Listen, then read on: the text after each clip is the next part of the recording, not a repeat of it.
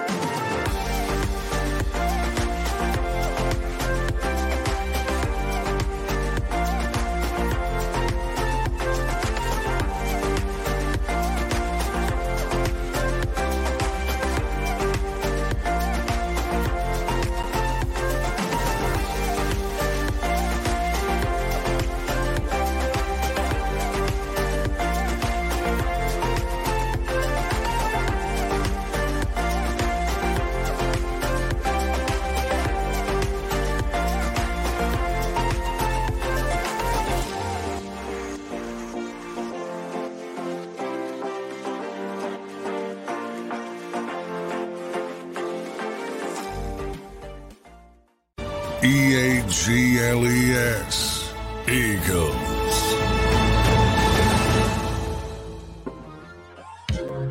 $53 hours and 23 minutes. 53 hours and 23 minutes. We will make it, people. We will make it. Keep pace. Keep rolling. Keep the same enthusiasm. Keep the same energy that you've had all freaking week. Don't let up one bit. Don't stop. This is an Excel train. We're not making stops. We're going straight through from one stop to the next. The last stop was Buffalo. This stop, we know what it is. It's the 49ers. Let's freaking go. Welcome in, everybody. Happy Friday. Tone DeShields, Rob Ellis, Sports Take. Tone, what's up? Oh, man, Rob, you have more energy than me right now. It's hilarious. I feel great. I feel good. Woke up this morning on the right side of the bed, had my breakfast, had my oatmeal with my honey and cinnamon. And, I feel great, man. I can't complain not one bit. It's football Friday. It's the last day we get to talk before D-Day. Amen. So, man, I'm super excited about this game. I've been really passionate all week about this matchup, right? Super duper passionate. And sometimes I get carried away, but that's just me. And the fact of the matter is this is going to be a hell of a football game. This is going to be the toughest game that the Philadelphia Eagles play all season, if you ask me. But again, man, we wouldn't have it in any other way. They're 10-1, so the odds are on our side. Amen. Amen. Well said. All right, so we're going to break this thing down, soup to nuts. And we got you, Vandalorian, Jim G, Guillermo, Tyler, Kevin, Philly, Brandon, Decoy, everybody, Jason, Eric. If I missed you, Tyler, sorry. I got you. Keep firing at. You want to tell us where you are? You want to give a little shout out to where you going? Let us know, man. Let us know where you're at, where you're headed, what you doing this weekend for the game. Crawley, what's up, man? Yeah, it's going to be awesome. It is going to be awesome. I can't wait. The hype is real, and let's do it. Let's do this thing. All right, so a couple updates. I don't love this, but we got to keep it real here. Fletcher Cox and Zach Cunningham did not practice yesterday. That generally doesn't bode well. It's not 100%, but it generally doesn't bode well. Jason's in Lansdale. I see you. Vandalorian's in Canada. I see you. Brotherly Tough is in Cherry Hill. I think there's no question that Cunningham's out, Tone. I don't know that it's 100% with Fletcher, but I'm not loving what I've seen that he hasn't practiced yet. That's a little concerning for me. Yeah, it's definitely trending that way. I know they came off of a really, really intense game against the Bills. Those guys were on the field for about 93, 95 plays, if I'm not mistaken. Then prior to that, the Kansas City Chiefs game, they were on the field for about 73 or 76 plays. So these guys have essentially played about 2.5 games, potentially 3 games, contained in 2 games. You follow me from a snap count perspective. Yep. So these guys really needed the rest. The optimist in me says, well, maybe they just had Fletcher Cox just, on a, had him in an incubator, just had him just relaxing the whole week. You know what I mean? Okay. Or typically when you don't practice, you're not playing. So there's 1 or 2 ways we could look at this. If I had to really guess and put my money on it, Fletcher Cox, Zach Cunningham, those guys are not playing. So Jordan Davis, Jalen Carter, Nicholas Morrow, Christian Ellis, Ben Van Sumeren. Yep. It's time to step up, man. This is the game of the year. It's hold your breath too with those guys, but it is what it is. Absolutely. It is what it is. So yeah, they're all going to have to be big because you're dealing with the middle of the field with McCaffrey, with Kittle. It's, not ideal, but hey, it's football. So we're not going to sit here and cry like the Niners fans cry. If you're missing players, that's football. That's the deal. So deal with it. Plain and simple.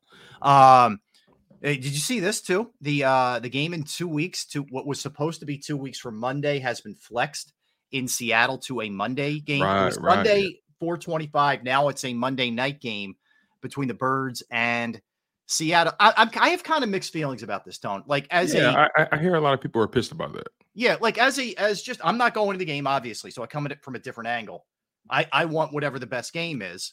And I get where if you're ESPN, ABC, you much prefer an Eagle matchup over a Seahawk matchup. First and foremost, Eagles produce ratings, period. Like record-setting ratings, right?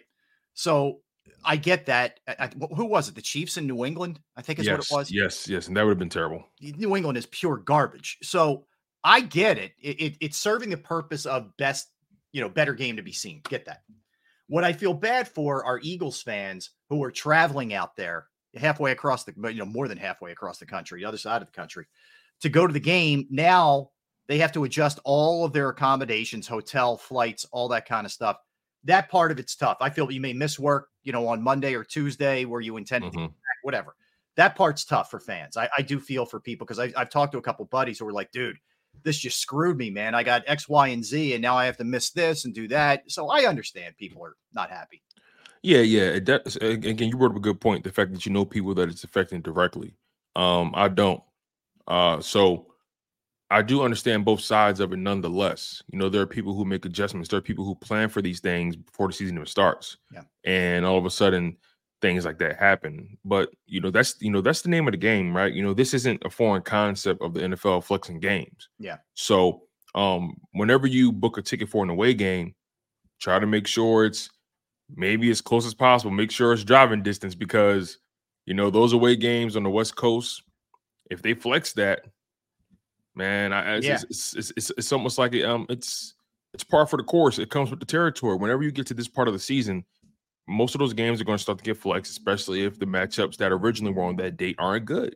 Yes. And it's just, it's the risk you take. That's why, as exciting as it would be, I'm not pressed to go to an away game on the West Coast or on anyone's coast, really.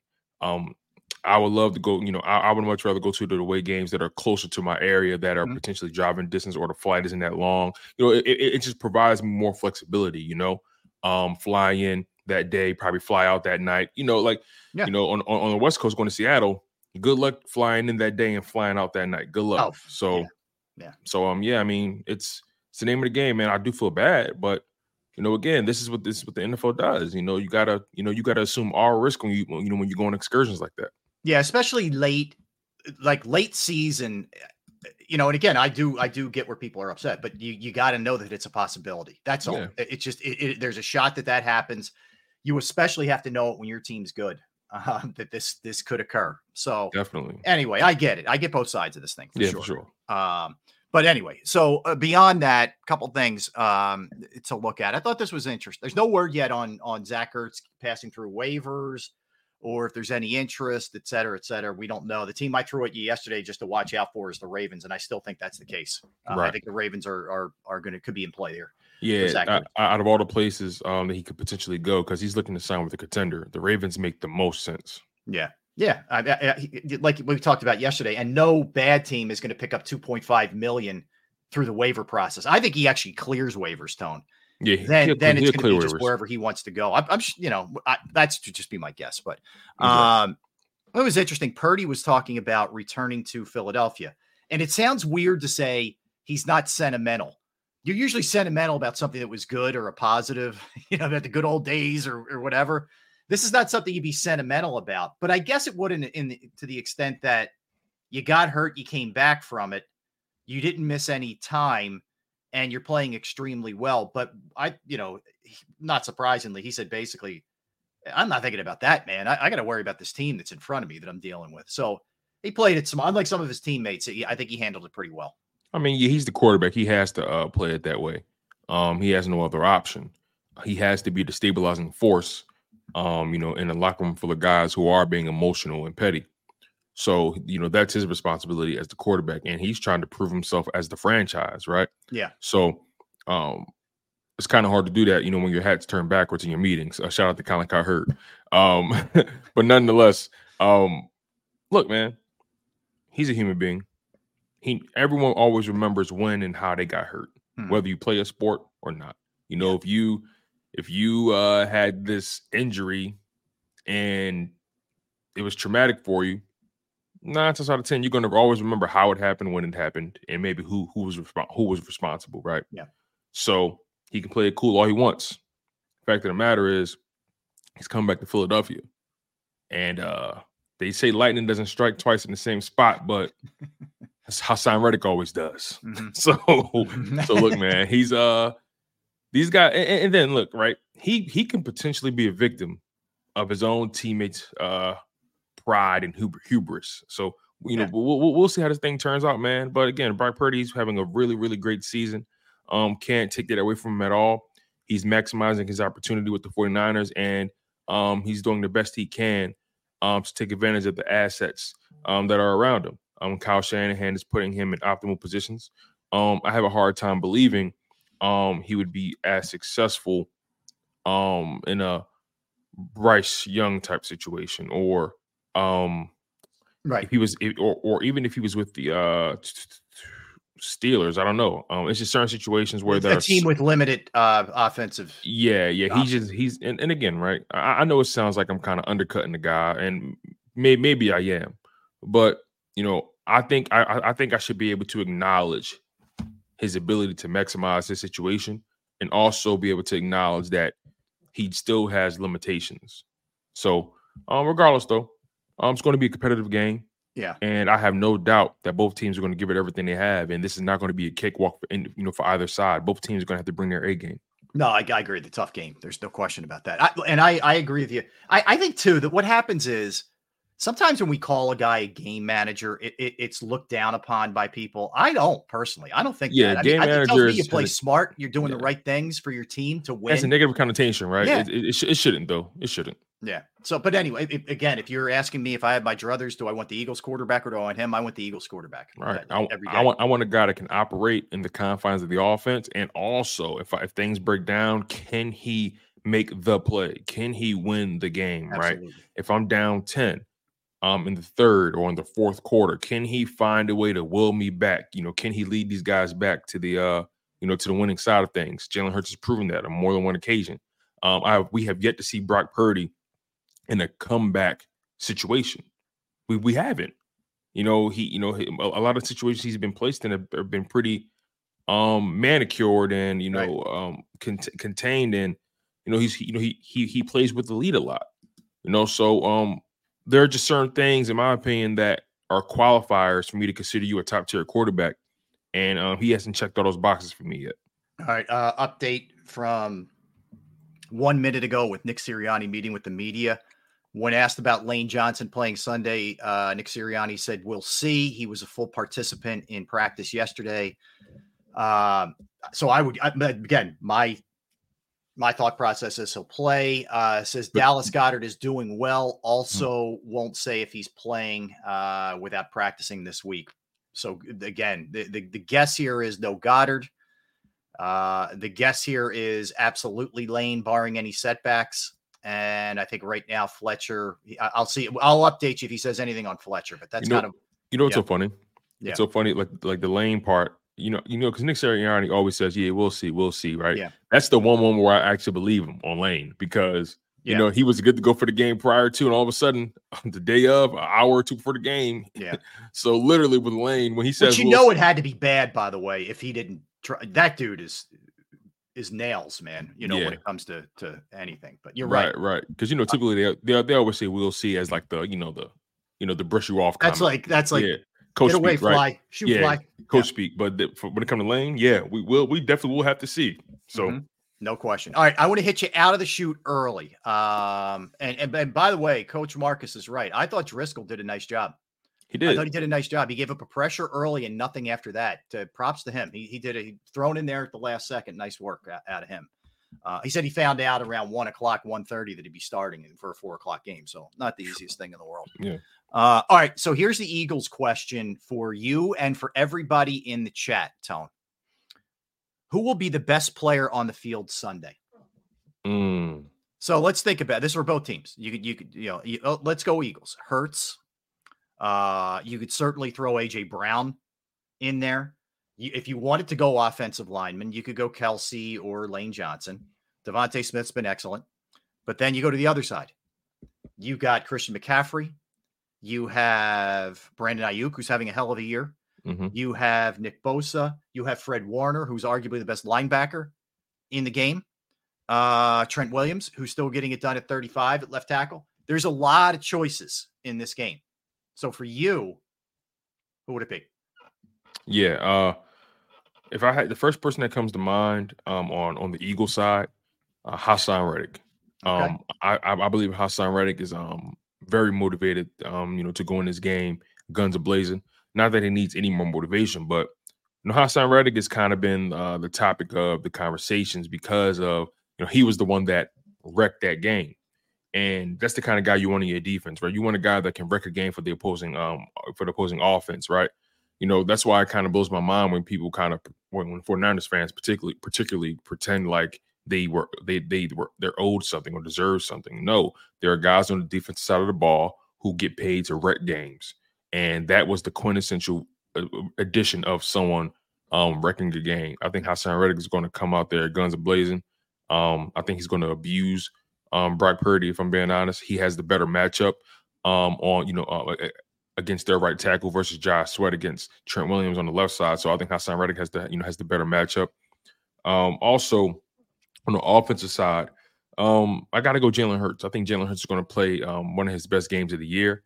Jalen Hurts tends to up his game, especially based on the people he plays.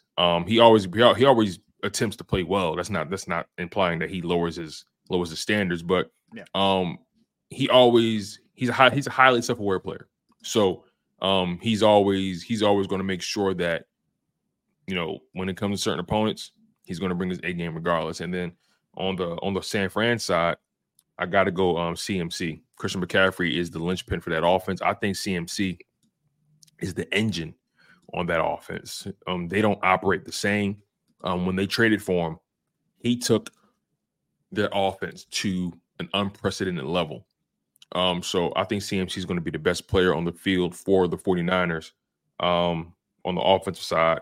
Defensively, I'm going to go with Fred Warner, man. Fred Warner is a tremendous talent. Wasn't a first-round pick at all. Completely just shattered expectations in his career. He's the best linebacker in the NFL. They go as he goes. So I just think Fred Warner is primed for a big game. What about you, though, Rob? All right, let me tell you who has to be the best player on the field. I'll start with the Eagles. On the offensive side of the ball, without question, it's Jalen Hurts. Jalen Hurts has to be great in this game. He has to be brilliant. Spectacular. Yeah, he has to be brilliant, right? It has to look like the second half has looked the last couple of games for a full game. Mm-hmm. I think on the other side of the ball, I completely concur with you. Hassan Reddick has to be that wrecking ball. He's got to be that guy who heads are on swivels, who you can't believe, man, this is the signature Hassan Reddick game of 2023. It has to be that game for him because if you're letting Purdy get time, he's going to hurt the Eagles. I mean, we could sit here and kid ourselves all we want. If Purdy has time, they're going to have success against the Eagles secondary. So Hassan Reddick has got to be nasty. So I'm going to go Hurts and Reddick. If I'm going to the other side of the ball, I'll tell you, it's McCaffrey all day offensively for them. And on the other side of the ball, I concur with you. I think it's Fred Warner. Warner. We did not preconceive these. No, we didn't talk. I purposely. There's certain things we go over. I want to get your reaction without knowing what it is. I don't. Yeah, before the show. But I think Fred Warner gets lost in the wash sometimes with Bosa and and some of the other names that they have on that side of the ball. Where this guy just he's got 95 tackles, or I was looking at his numbers for a segment we have coming up. Yeah, 95 tackles, and he doesn't get as much love as he should. But anyway, I think both of those guys for them, if you can contain McCaffrey and he doesn't go like if he has like 75 total yards, I think the Eagles win the game. Like that's one of those telltale stats for me. If he's contained, I think they're going to be fine. I really do, man. I agree because I'll be honest, man. I don't mean no disrespect, but I don't think Deebo Samuel is a top 5 wide receiver in this league. I don't. I think man. In fact, I think he's overrated.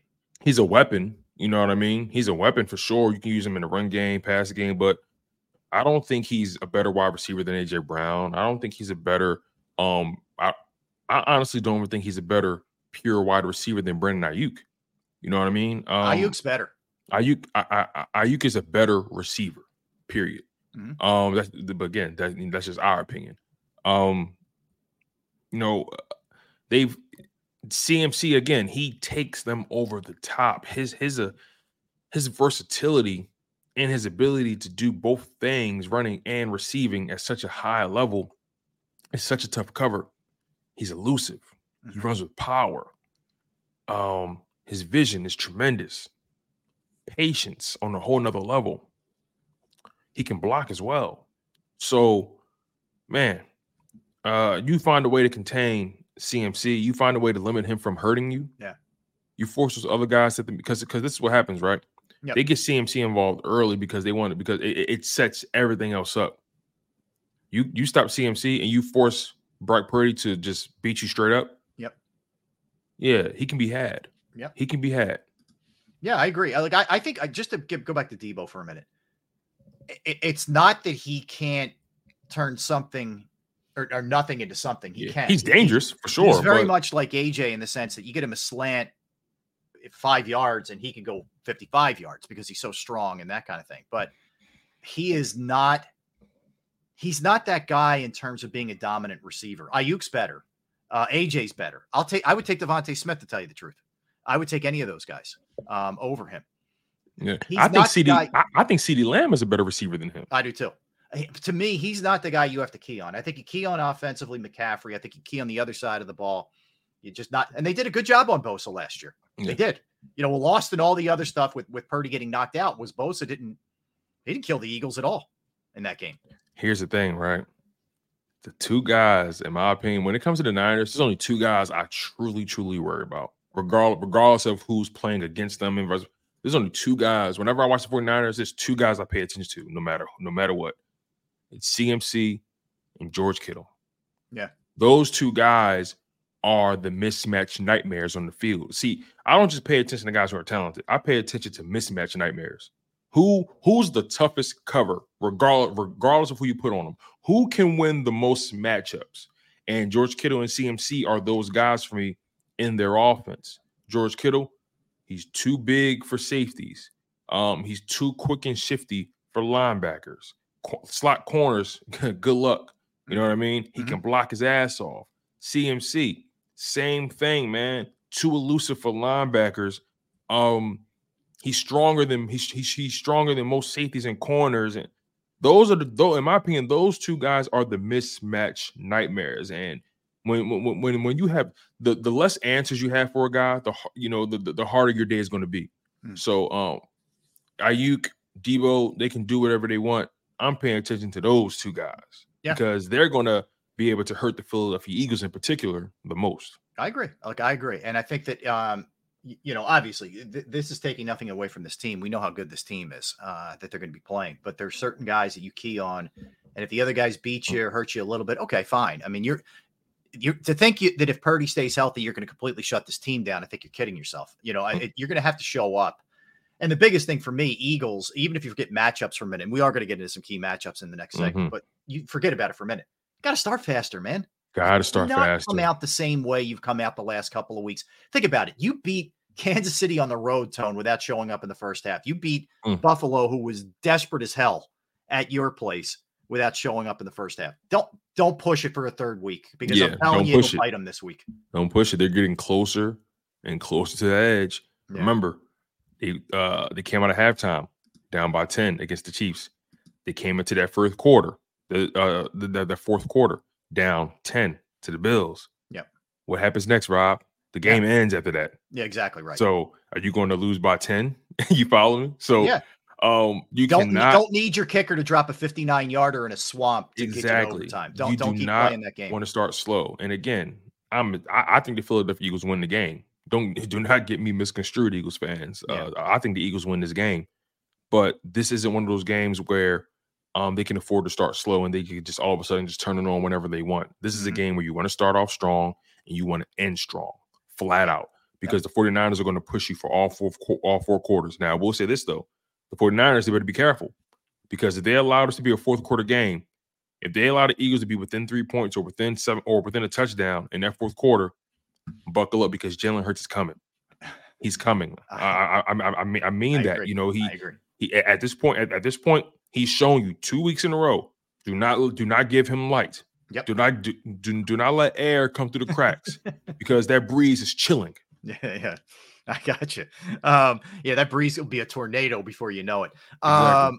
All right, so let's hit it. Let's come back and we're going to dive into the keys here. A couple of we just hit on a few, but there's a lot more that we can get into here. Some numbers that might reveal some things for this game too.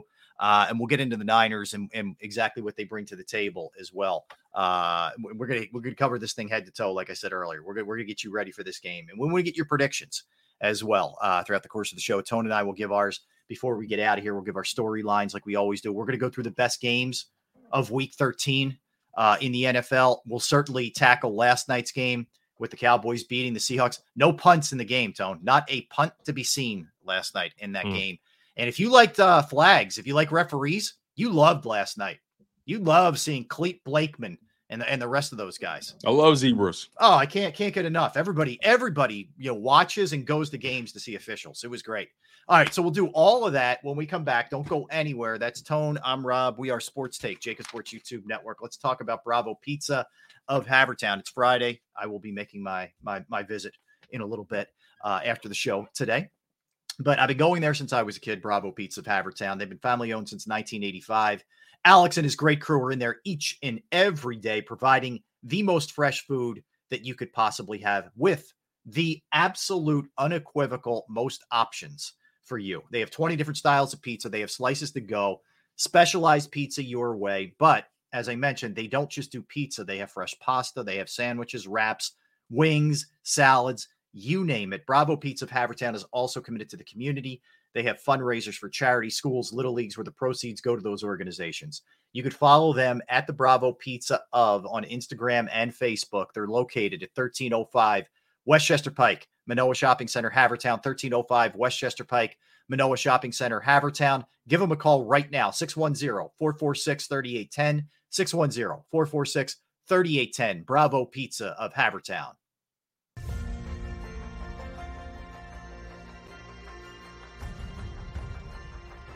I remember getting my heart broken when they lost the Super Bowl in 2004. We're big Eagles fans. We moved to South Philly because of the Eagles. When they won, we went straight to Broad Street, and everybody was going nuts over there, and it was just a memory that you'll never forget.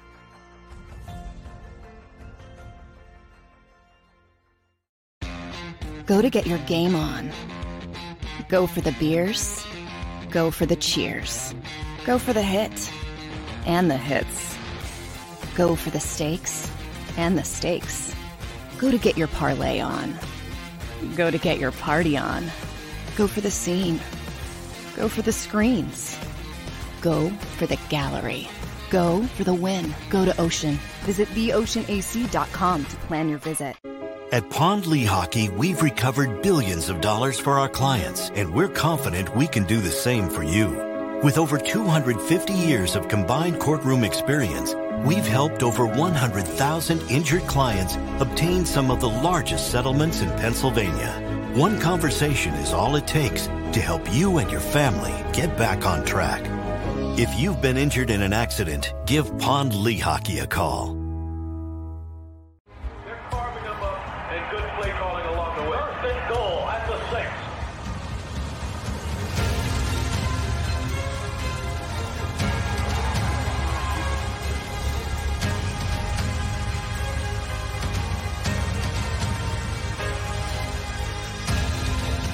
Field of life, First Trust Bank is there for you.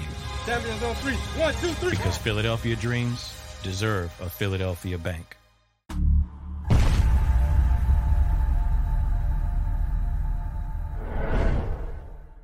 We're here to show you a better way to spend your state income taxes and get the money to where it's needed to most to the thousands of qualified kids. What we like about Blocks is they really know where the need is. This program ensures that their dollars come 100% into these kids for their tuition assistance. If you are able, Blocks makes the EITC piece go very quickly and very smoothly. Turn your PA state tax liability into need-based scholarships and receive a 90% tax credit. Underdog Fantasy has a way for you to play alongside your favorite football team all season long with their Fantasy Pick'em game. You pick between 2 to 5 players, select whether they'll go higher or lower on one of their stats, then do what you usually do on a Sunday, watch the games. You can win up to 20 times your money in a single game by going 5 for 5. It's a fantasy game, and the Sports Betting Show wants you to get involved. Go to UnderdogFantasy.com. When you sign up, use the promo code WIN, and Underdog will double your first deposit up to $100. That's UnderdogFantasy.com. Use the promo code WIN. Do you stream on a Roku, Fire Stick, Google TV, or Apple TV? Now you can watch 6ABC 24/7 with the 6ABC Philadelphia streaming app. And the big story on Action News? Search 6ABC Philadelphia and start streaming today. EAGLES. Eagles.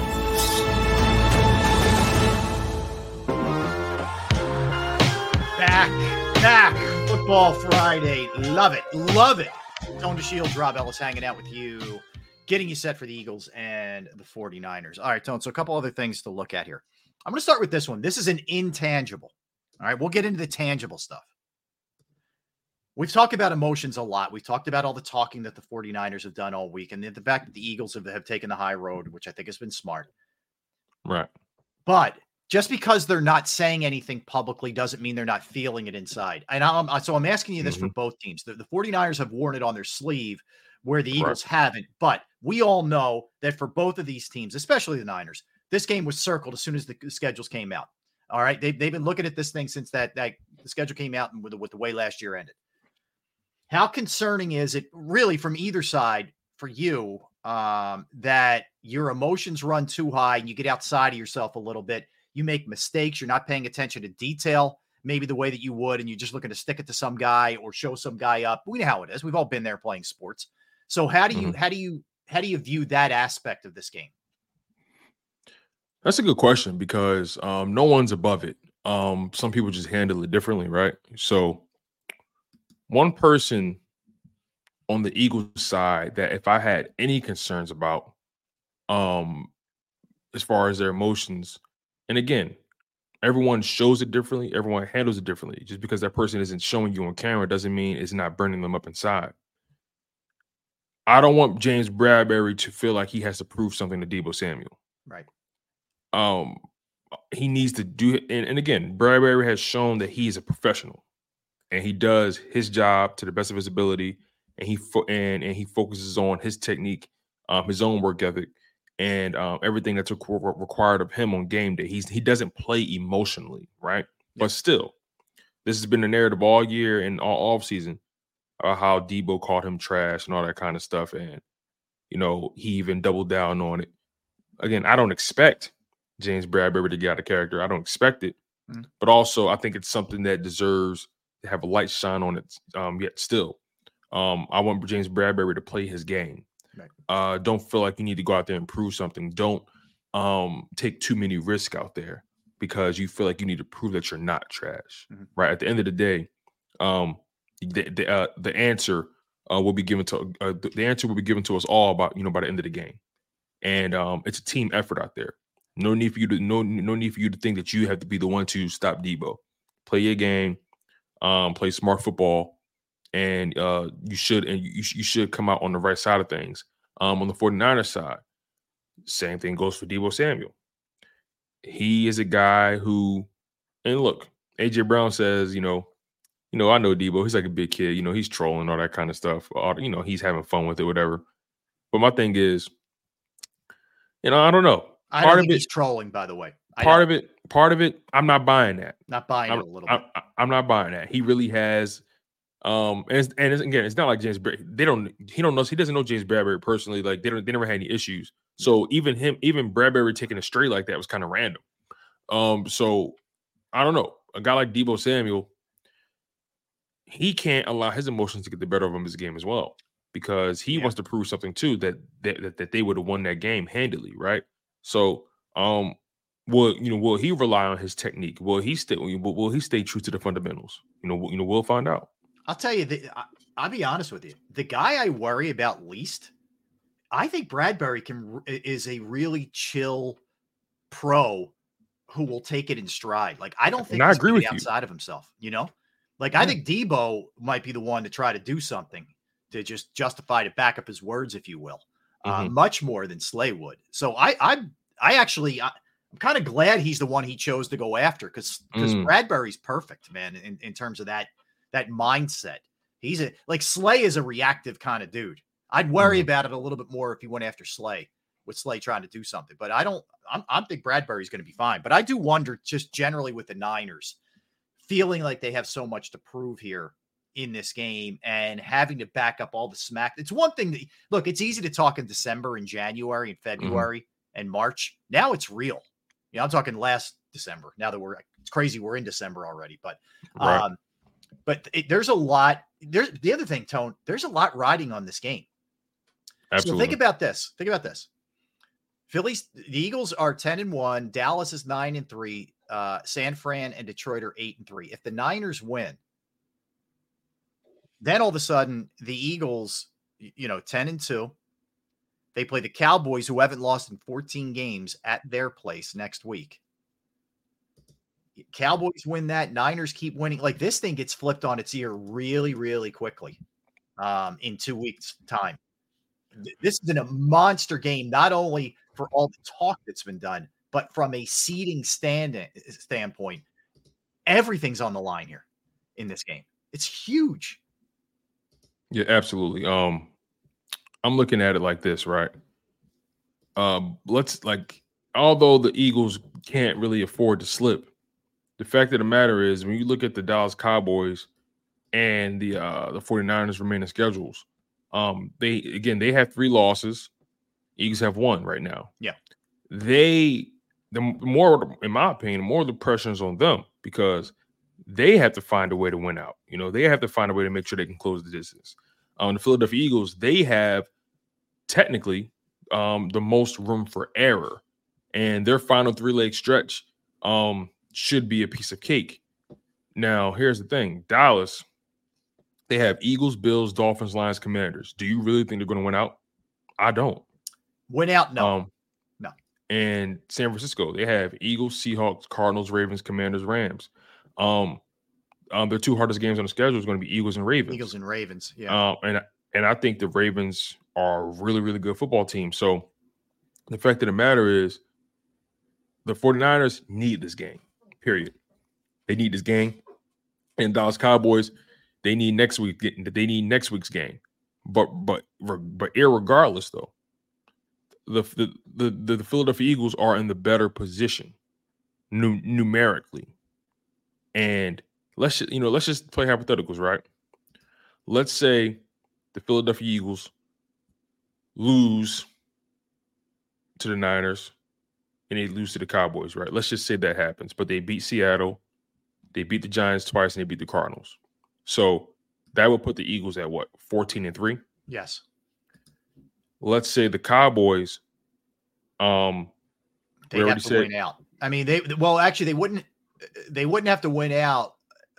They will have split with the Eagles. Are you assuming a loss to the Eagles, right? Right, They beat the Eagles, right? Right, exactly. So, but again, Bills, Dolphins, Lions, Commanders. That's 3-game stretch. Do you think they're going to? I don't think they're going undefeated in that stretch. I just don't. Right. So, if we already got the Eagles locked in at 14-3, even with the 2 losses to the Commanders, to the Niners and the Cowboys, if the Cowboys lose 1 game, that's it. Yeah.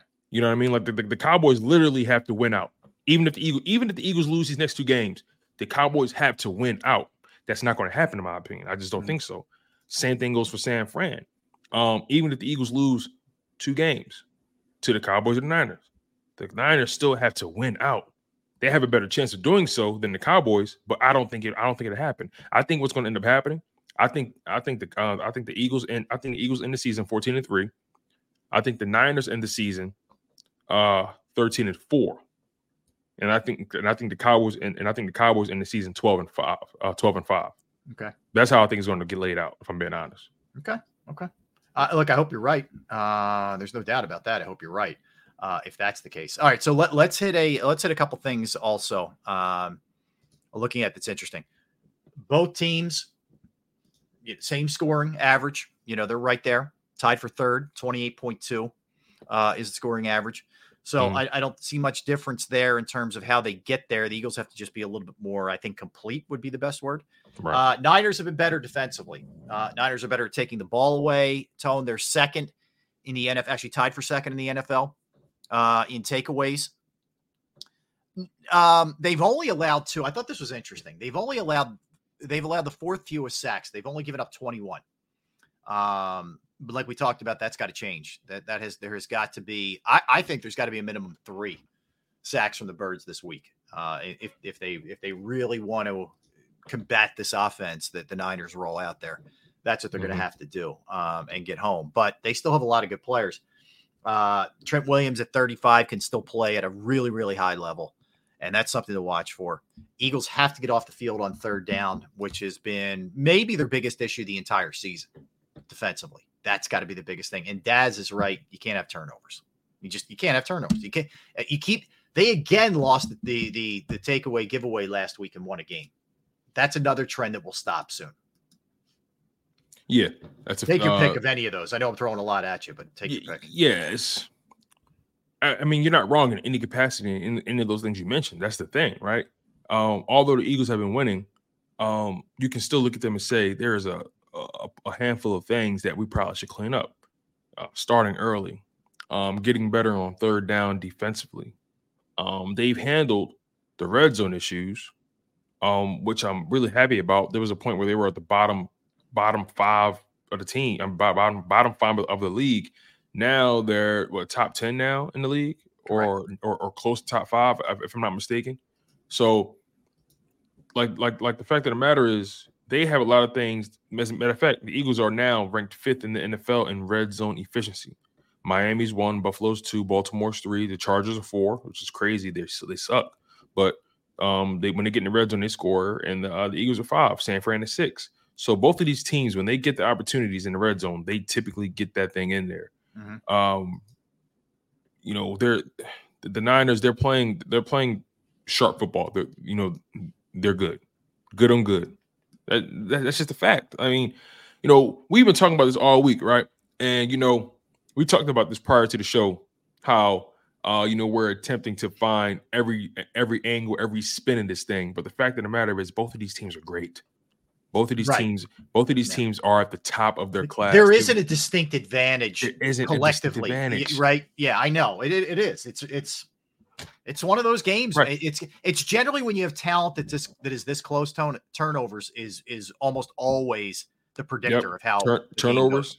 And another thing, me and Cilio was talking about this yesterday, and his premise was the Eagles are missing some key guys in key spots on defense, and they already were vulnerable in those spots on defense, particularly linebacker. Right, you're missing Zach Cunningham. That's going to hurt you tremendously.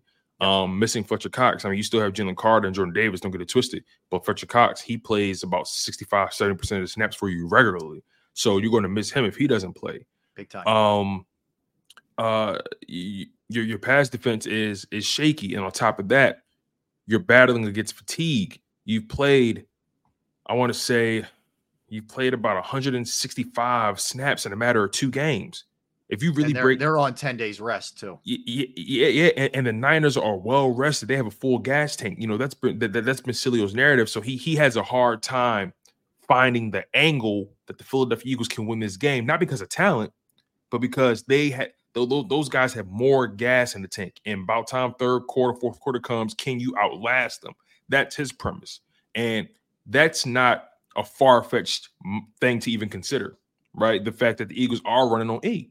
You know, you played north of 160 snaps in a 3-game span.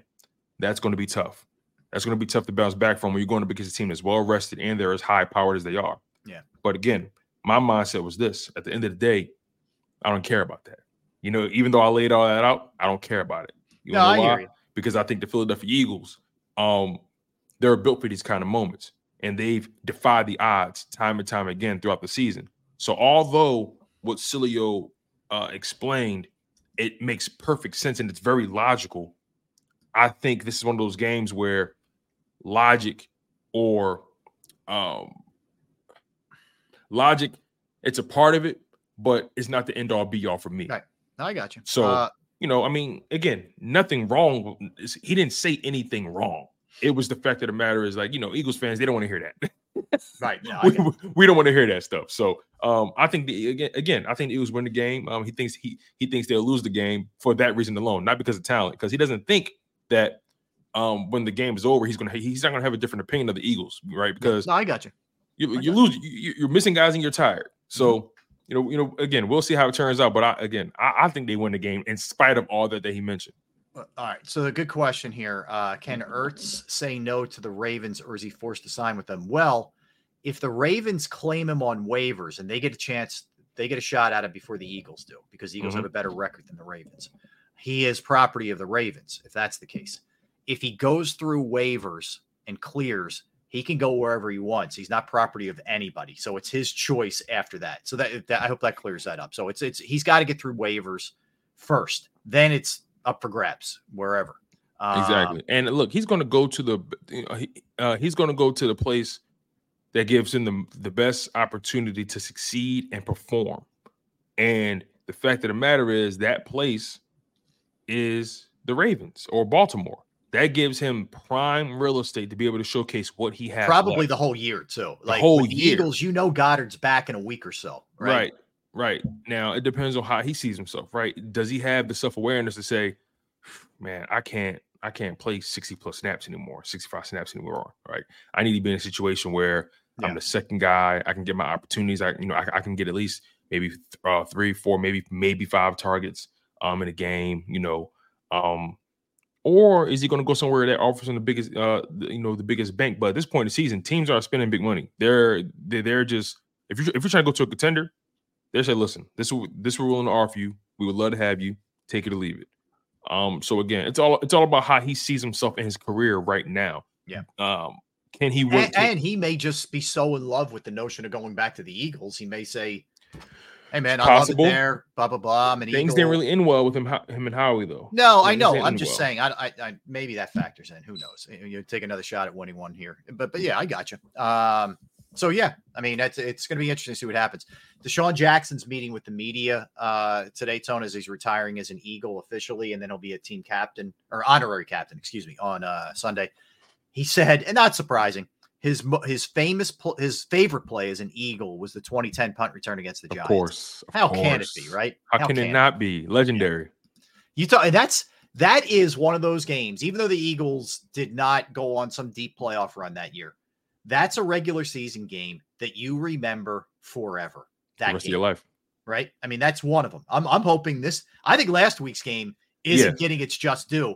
And I hope this week's game it's still fresh. Yeah. So I think as Jalen Hurts' legend grows, I think that's going to be a game we look back to and say that was the one that catapulted him to this. You know what I mean? Yeah. So Yeah. You know what it could, I mean, look, a huge game Sunday by him or a huge game by, say, McCaffrey, hopefully not, could go a long way for MVP too. Mm-hmm. It could go, I mean, Dak, whatever, however you feel about him, had another big game last night in terms of numbers. Against a good team. Against a good team. Prime time, the only game on that night. That stuff helps. And by the way, you and I later are going to be going through our top 5 power rankings MVP, who we think is the leader in the clubhouse right now. But those kind of games, they're signature games. This is a signature game. Not that I believe me, I don't think Jalen's even thinking about it a little bit. I don't think McCaffrey's thinking about it, but we're thinking about it and we talk about that stuff. So I think that goes a long, long way. I do. I really do. Yeah, for sure. You know, this MVP race is going to be really interesting because statistically, and obviously Dak is a game ahead of everyone. He played last night, so his stats are technically ahead of everyone's. But I don't think anyone's blowing us away statistically this year, in my opinion. I don't think anyone is having just this stellar statistical season. So I think it's going to come down to it's usually a quarterback who's going nuts. There is, I mean, yeah. I mean, Dak's having a great season, but we've seen him have this season before. So I'm not really, I'm not surprised, put it that way, because Dak is a good quarterback. You know, people want to say that, but I think Dak is a good quarterback. If he didn't play for the Cowboys, I probably have more respect for him. Yeah, but he's a good quarterback. You know, if I'm being unbiased, but I feel like for this MVP award, because no one's really blowing the doors off statistically, I think in order to win it this year, the quality of victory and the quality of opponent is going to matter. The narrative is going to matter, right? Who did you beat? I feel like this year is going to be the theme of who did you beat, and Jalen Hurts has an opportunity to have Tua on the mantle, Dak Prescott on the mantle if he gets him, especially if he gets him twice. Yeah. But he already has his head in the mantle because he beat him once. Has Patrick Mahomes' head on the mantle. Has Josh Allen's head on the mantle. Can he put Brock Purdy and those boys' heads on the mantle as well? Can he do that? Can he put Geno Smith's head on the mantle? You know, can he do? Can he find another? Can he find another way to beat Dak Prescott in Jerry World? This Jalen Hurts has. This is going to be these next 2 games are going to be his toughest games of the season. And they're going to have the highest repercussions, win or lose. So Jalen Hurts, I believe if there's anybody that can handle this moment, it's Jalen Hurts. He's proven it time and time again. I have a hard time betting against a guy like that. Yeah. Listen, I agree with you. All right, let me give you another one here. That's going to be a key. Linebacker without Zach Cunningham. So you're looking at Nicholas Morrow and Christian Ellis. I'm not going to lie to you. This is hugely concerning with both McCaffrey and Kittle. This is potentially maybe the game changer here in a negative way for the Birds. And what's up, Eugene, fellow Temple alum? I got you. Eugene. America's most experienced mystic. There you go. All right. But no, I agree. I think that's definitely, I think, an area that could be exploited by the Niners. Yeah. Yeah. And I expect them to exploit it. The question is, can the Philadelphia Eagles do enough to limit the damage? Because they're going to take damage there. It's no way around that, right? Philadelphia Eagles fans, don't watch the game acting surprised. They're going to take damage there. Can they do enough to limit it? Can the pass rush get home enough? Right? Can guys play above their pay grade? It's going to come down to all those things, right? You know, we talk all the time about stats. We talk all the time about trends and what people have done and the injury reports, all that kind of stuff. And at the end of the day, guys have to show up still.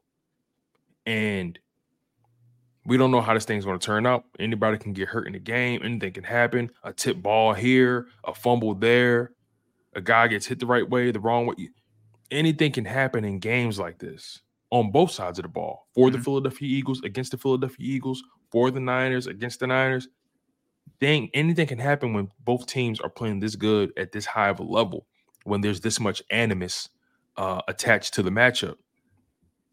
Again, we always talk about the injury reports, the fatigue, the talent, who's better than who, the stats, third down efficiency, red zone efficiency, pass defense, who's going to show up that day? Who's going to wake up on the right side of the bed that day? That's what it all comes down to. Yeah, and who's capable of stepping up, next man up, and how big can Christian Ellis be in coverage? How big can Nicholas Morrow be? How much safety help are you going to get? How much corner help? I mean, having Roby back, how big is that in the slot? We saw it help them last week, in the week before. So getting some of these younger or other guys who were out for a while back have got to help. But yeah, it's going to be very real, man. The middle of the field is going to be a place to keep your eye on here. And I think the Niners are going to try to exploit that. And Eagle fans again, and I'm one of them. Let's not be surprised when we're watching this game when we're seeing Christian Ellis get worked. Let's not pretend like it's going to be a shocker. Let's not get mad at this man as if he's supposed to be. Listen, they're going to get feasted on down there. They're going to get theirs, I think, in that area. They're going to get theirs. But can they limit the damage? Can the Eagles step up in the red zone and limit the points? Can they hold them to field goals rather than allow them to get touchdowns? It's again so many variables going to these games, you guys. So let's just go into it knowing what to expect, but also hoping for the best and expecting for the best as well. Because again, I'll say it again. I don't want Eagles fans to ever get me mixed up. Well said. They're winning this game. All right. Well said. All right. So we'll come back. We're going to look at the Niners, what they've done thus far. They're 8-3, but we'll look at the wins, the losses, the quality of competition in some of the wins, some of the things that Purdy does well, some of the things he doesn't do well, what you're going to have to watch out for a little bit deeper when we come back. I'll give you an update in a little bit, Tone, about Joel Embiid and whether or not he was at shoot-around today. They play the Celtics tonight. Big game for the Sixers tonight, and Joel's health, obviously, is massive as far as that game goes. So we'll dig into all of that when we get back. Don't go anywhere. That's Tone DeShields. I'm Rob Ellis. We're Sports Take, Jacob Sports YouTube Network. Time to tell you about Jim Murray and Principal Financial Group. Look, it took me a long time to find the right person to trust with my finances, and I don't want it to take you as long as it took me, okay? I can tell you from personal experience that someone that I trust with my finances is Jim Murray and Principal Financial Group. Whether it's retirement planning, 401k review, insurance review, you might be starting a business of your own, and you're trying to figure out how to get your employee benefits off the ground and everything that goes into that. That's another resource that Jim can help you with. I've personally entrusted my IRA, my 401k rollover with Jim, and I couldn't be any happier. You will be too. Trust me. 215, or actually, you can give me a call, 610-996-4751, 610-996-4751, or you could email him, Murray, Murray, .jim@principal.com. That's Murray.jim@principal.com. Go to get your game on. Go for the beers. Go for the cheers. Go for the hit and the hits. Go for the stakes and the stakes. Go to get your parlay on. Go to get your party on. Go for the scene. Go for the screens. Go for the gallery. Go for the win. Go to Ocean. Visit theoceanac.com to plan your visit. At Pond Lehocky, we've recovered billions of dollars for our clients, and we're confident we can do the same for you. With over 250 years of combined courtroom experience, we've helped over 100,000 injured clients obtain some of the largest settlements in Pennsylvania. One conversation is all it takes to help you and your family get back on track. If you've been injured in an accident, give Pond Lehocky a call.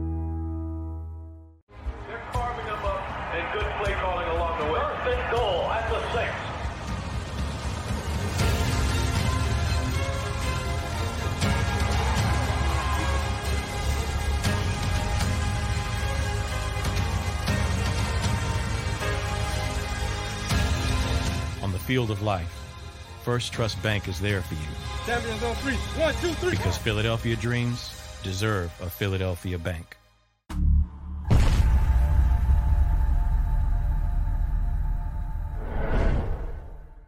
We're here to show you a better way to spend your state income taxes and get the money to where it's needed to most to the thousands of qualified kids. What we like about Blocks is they really know where the need is. This program ensures that their dollars come 100% into these kids for their tuition assistance. If you are able, Blocks makes the EITC piece go very quickly and very smoothly. Turn your PA state tax liability into need-based scholarships and receive a 90% tax credit.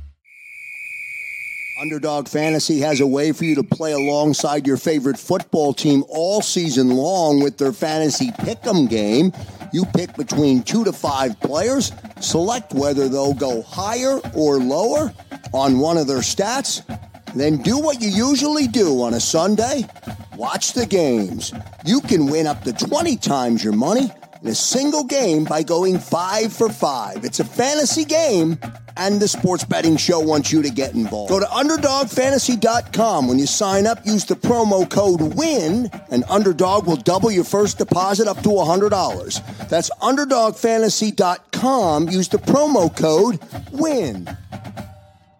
Do you stream on a Roku, Fire Stick, Google TV, or Apple TV? Now you can watch 6ABC 24/7 with the 6ABC Philadelphia streaming app. For the big story on Action News, search 6ABC Philadelphia and start streaming today.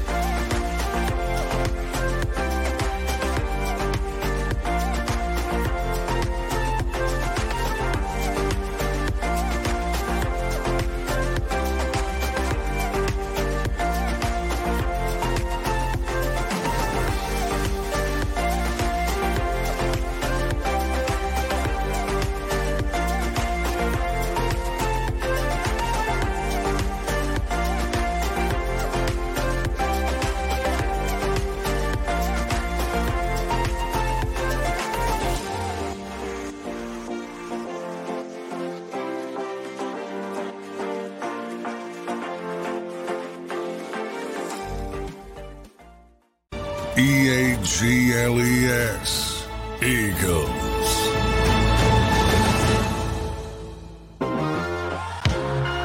Back. Yes, we are. Sports Take. Take a Sports YouTube Network. Let's hit the like button. Good friends, Tone and DeShields in for D-Gun. I am Rob Ellis hanging out with you on this Friday. All right. So the Niners are 8-3. They started the season off, Tone, winning 5 straight. Then they lost 3 straight. Now they've won 3 straight. So it's been really, really strong, weird sort of stretch, really, really strong again coming out of the bye. So I want to run through some of the wins and losses and take away from this. They beat the Steelers. Really, that game was just destruction. They beat them 30-7 in Pittsburgh to start the season. I'm not going to run through every game, but they also beat Dallas, which was the last game of those first 5 that they won. 42-10 at San Francisco. They absolutely annihilated the Cowboys. Then they came out of the Cowboys game and lost at Cleveland with PJ Walker 19-17. A lot of turnovers in that game. Purdy did not play well, had 125 passing yards, and McCaffrey only rushed for 43. The Cleveland's defense did an excellent job. Then they went to Minnesota and lost that game as well, 22-17. Again, Minnesota did a good job on McCaffrey. I think that was a Monday night. Pretty sure it was. Yeah, it was. Yeah, 45 rushing yards in that one.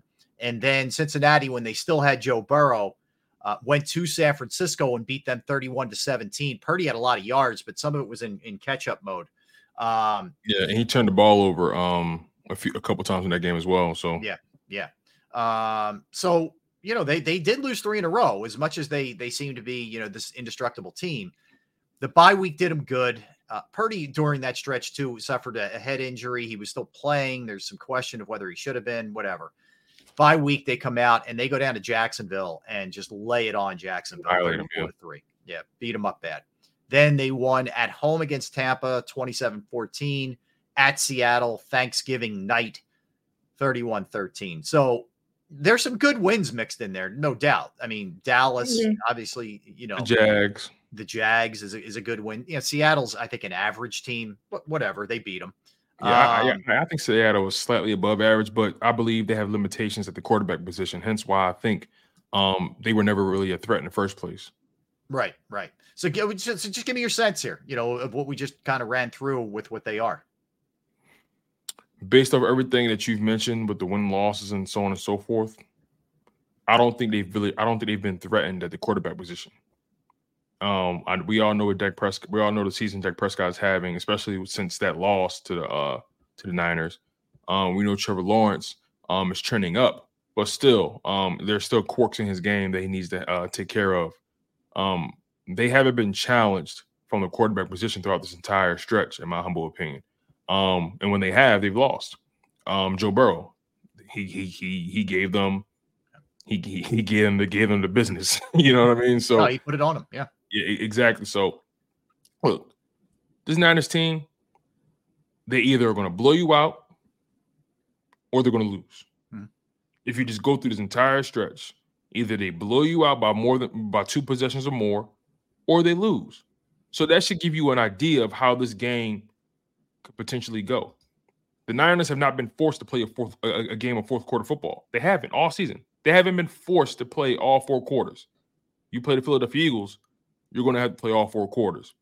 Like I mentioned all the time, Brock Purdy has not been put in situations of got to have it moved. He hasn't. So,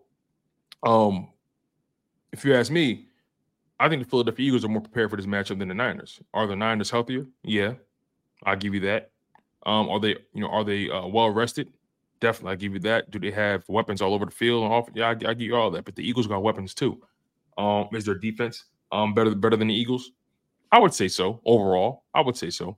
But again, I pay attention to the distance traveled. I pay attention to who you've played, who's challenged you, how have you responded to challenges, and I feel like the Philadelphia Eagles have handled that part of it much better than the 49ers. So this game, this Sunday, is going to be about who can weather the storm, who can respond to the challenge better. I trust Jalen Hurts more so than I trust Brock Purdy. It's just that simple. When a team like this is this close from a talent perspective, I go to the quarterback position. And that's how I make my decision. I'm choosing Jalen Hurts over Brock Purdy. Yeah, I mean, if you could take it a step further, you look at, for me, coaching. I know Sirianni doesn't get any love nationally, but I know the last time they faced each other, Sirianni way outcoached him. So Sirianni, I'll take the coaching matchup. I'll take the quarterback matchup between Hurts and Purdy. Offensive line, and this doesn't mean that San Francisco's offensive and defensive line aren't good, but I'll take the Eagles' offensive line collectively over San Francisco's. And defensive line, look, I think you can make a case either way, especially if Fletcher Cox doesn't play. Okay, I'll be the first one to tell you that. That definitely. I mean, this doesn't get talked about enough, but they added Chase Young. Yeah, that's a big deal. So that's a big deal. If you wanted to go, all right, Niners get D-line. You're still getting coach, quarterback, and O-line. That's a good sign, but this is, again, where you can't turn it over because that can change everything. It doesn't matter. That can offset a lot of things. Yeah, I mean, I don't think the D-line comparison is that drastic anyway. I think even if Fletcher Cox is out, I don't think it's drastic. I just don't. I'm looking at both of these teams, right? And you see Nick Bosa, you see Chase Young, you see Eric Armstead, you see Javon Hargrave, and it's like, whoa, right? But then I look at the Eagles side. I see Hassan Reddick. I see Josh Sweat. I see Jalen Carter. I see Jordan Davis, right? If you want to go beyond that, you got Milton Williams, who's a great rotational D tackle. Brandon Graham on the outside. You still got Brandon Graham, right? And I still haven't mentioned Fletcher Cox yet. Fletcher Cox is a game changer for sure, but I still think this Philadelphia Eagles D line can still wreak havoc with those guys. I think the other thing is too, and this is where it's a little bit hard to go back to. I think it's hard to go compare last year's game in a couple different ways. Obviously, Purdy out of there so quick, but Jalen Carter didn't play. Wasn't an Eagle last year. Javon Hargrave was. Javon Hargrave was, and that makes a big difference. We just don't know how that's going to look either way. I mean, you can look at it both ways. Does Hargrave have an advantage knowing some inside secrets with the Eagles' offensive line? Yeah, I guess so. But the same could be said for the other way around. They know what his weaknesses are, and they could try to exploit that. But Jordan Davis is a different player than he was last year, for sure, for this team. So that's big. He wasn't as effective as he is this year. They've lost Hufanga, which is a big loss. That's a big loss. Yeah, the Eagles don't have CJ who they had last year. Mm-hmm. So that there's a fair amount of differences on both sides of the ball here that make it a little bit more of a challenge to handicap. And let's face it, I mean, if you lose your quarterback 6 plays into your first series, the whole tone of the game changes and in a lot of different ways. But nonetheless, I mean, you have a pretty good idea what you're game planning for and what it is. So let me just give you a couple things here. McCaffrey, 939 rushing yards, about 5 yards per carry, 11 touchdowns. He's fumbled twice, 389 receiving, 5 touchdowns. So he's got 16 touchdowns through their 11 games. Which, he scores virtually every single week. He is a guy who finds the end zone. Ayuk, underrated, my estimation, 45 catches, 881 yards, 5 touchdowns. Wait, 45 catches, 800 something yards? Yeah. What is he averaging a catch? Like 18 yards, 20 yards? Hold on. I'll tell you exactly. So he is averaging 19.6. Yeah, see? Like that's insane. So that's the big play guy you got to watch. That's the guy to get you over the top. You got to watch because they're going to test you. You know, they're going to lull you to sleep with Christian McCaffrey, and then all of a sudden they're going to hit you with the hammer over the top. Got to watch that. Yeah, I mean, you think about it again, just comparison, and Debo's played 1 less game than Ayuk. But Debo has 34 catches for 474 yards. So he's got 11 less catches and 400 less yards. That's averaging 13.9. He's only got 1 touchdown, too. Like, there really isn't much. How many rushing yards does he have? Debo has... All right, Debo rushing yards. He's rushed the ball 26 times for 138 yards. And 1 touchdown. He's not been No. You got to watch. Remember he complained about it. Do you remember this? He complained about running the ball, and they've cut it back. In the contract talks, right? In the contract talks, he's only averaging 15 yards per game on the ground.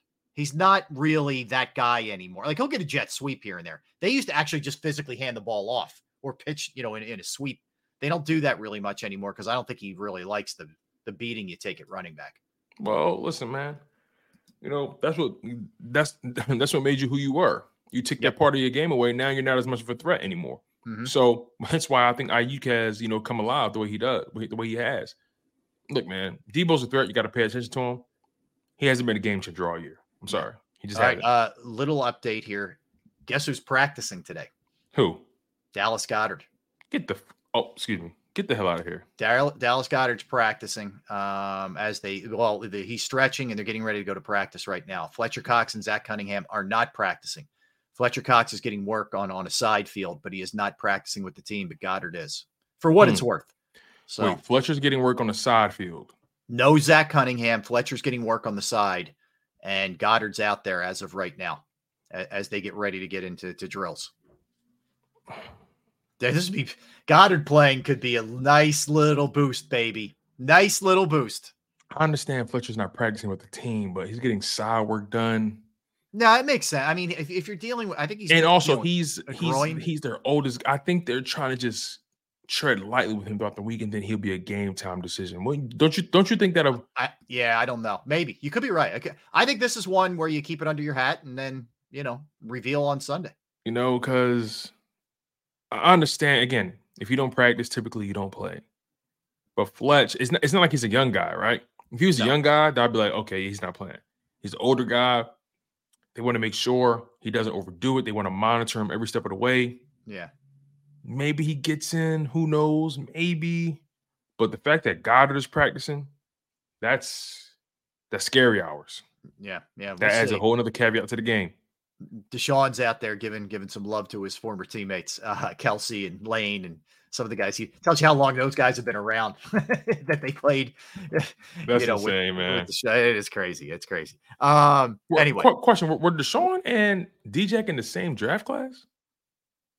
Wait, Deshaun and D-Jack? I'm sorry. I meant D-Jack and Kelsey. Sorry. No. D-Jack was a rookie in 08, I think. Yeah. Kelsey's younger. They weren't the same draft class. Okay. I want to say Kelsey was 10 or 9. 10 or 9. Hold on. Let me check that. Yep, 11. He was drafted in 11. Kelsey was 11. Okay. Yeah. Kelsey is what is it? He's 36. Wow, he's 36. Kelsey's D-Jack's 37 because D-Jack played one last year in college too. Right. Kelsey needed all 4 years. Deshaun's it's actually his birthday today. Deshaun's 37 today. Wow. That's dope. Yeah. That's dope. So he was a second round pick 49 overall in the 2008 draft out of Cal. So man. That was Deshaun. Great second round pick, by the way. Great second round pick. The Eagles were killing the second round back then. They got Shady in the second round, D-Jack in the second round back then. Mm-hmm. Man. Mm-hmm. Yeah, they done well in the second round. I mean, think about it. Even Landon Dickerson was a second rounder. I'm just trying to think of guys on this on the Cam Jurgens. Was he second rounder? Cam Jurgens was was he a third rounder? He was second round. So he started. You get a lot of guys starting who were, which should be second round picks. Yeah, Jurgens was the second rounder. It was Jordan Davis, then Jurgens, then Dean. Yeah, right. That's how that went. Right. That's how that went. Okay. And real quick, Macklin was 09, and I think McCoy. He was a first rounder. Yeah, he was the first rounder. I loved Jeremy Macklin. I did too. I was a big fan of his. McCoy, very good Eagle. Not great, but very that good.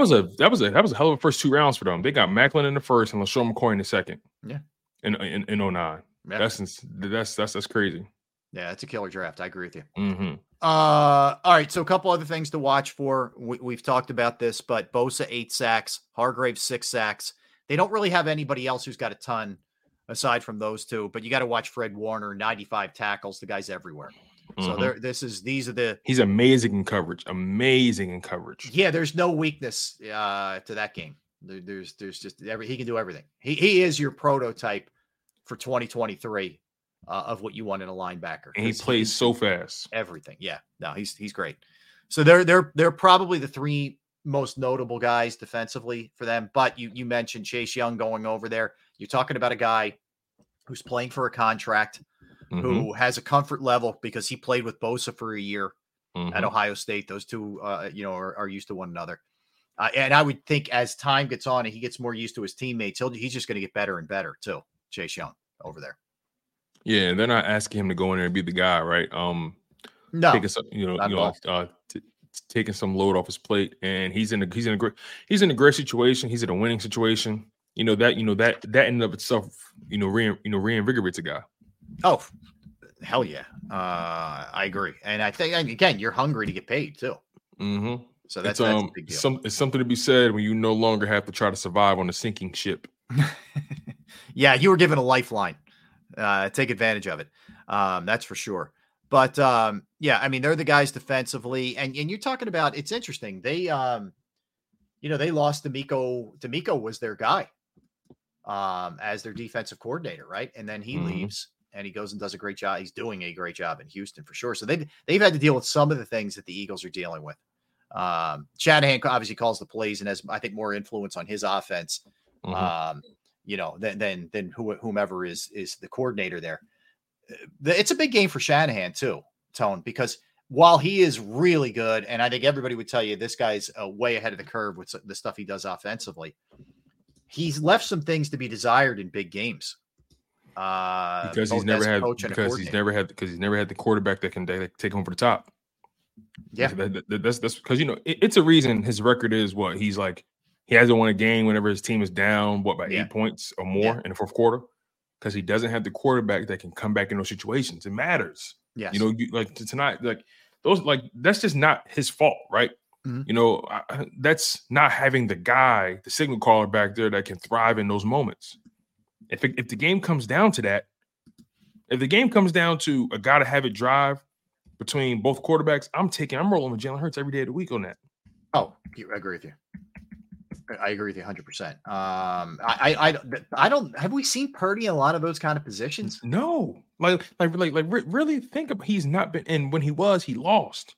Yeah, they went on a 3-game losing streak. He lost. You know what I mean? And all those 2 games they lost, if I'm not mistaken. They were, I think that, but outside of the Bengals game, they were one possession games. Yeah. Lost to the Browns, lost to the Vikings by one possession. Whenever you put him in that situation of gotta have it, he could not get it done. Yeah, I know. I agree. And I feel the good. I think the going into I would say probably even the Super Bowl tone of last year, that was still a knock on Sirianni and Jalen. Could they get it done in clutch situations? And Jalen played his balls off. I mean, let's face it, other than the one mistake. So I think that we put that to bed. And then go into this year and you look at the big games, Miami at the time when the Eagles beat them, during this stretch, beating Dallas, beating Kansas City, beating Buffalo.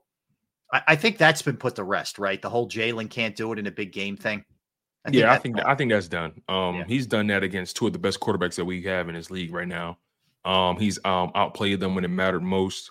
No better example than that Bills game, where he led them on a fourth quarter comeback to take the lead. Yeah.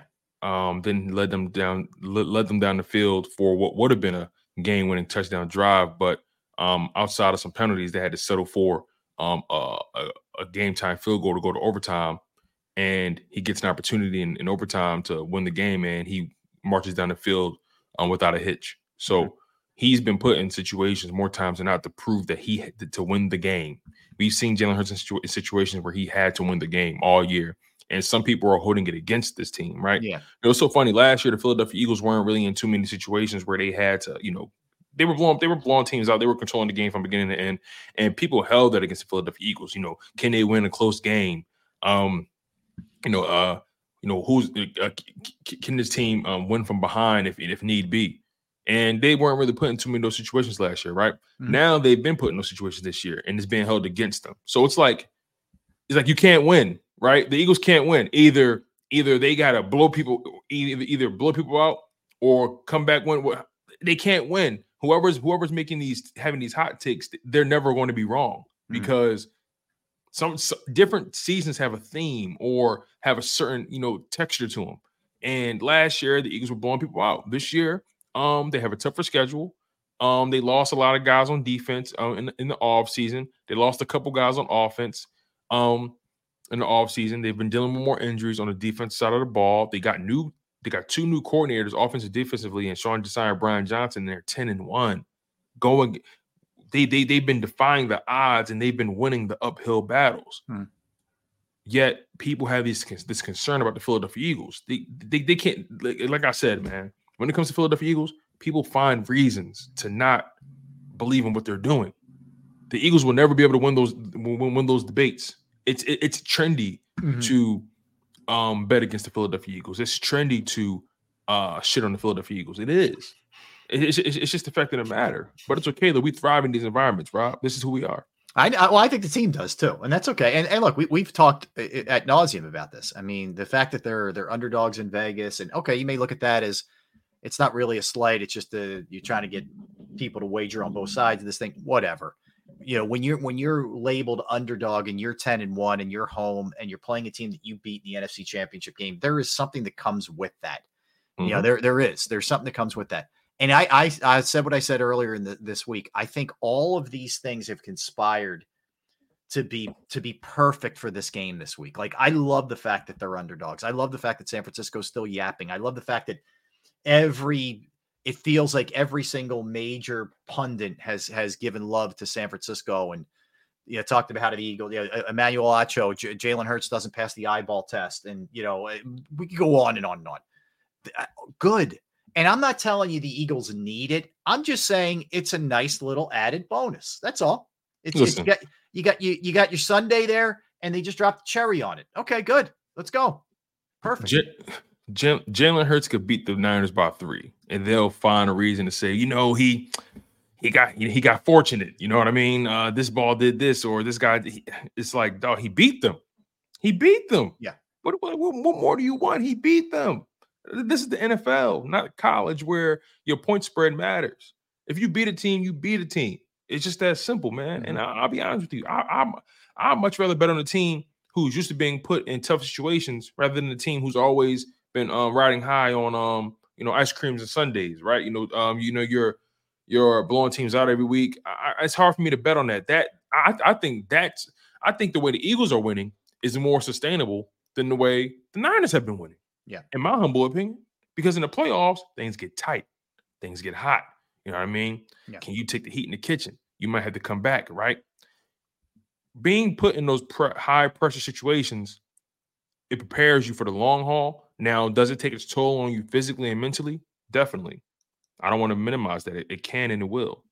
But when you're conditioned, when you're battle tested in that way, nothing can surprise you. Nothing can shock you.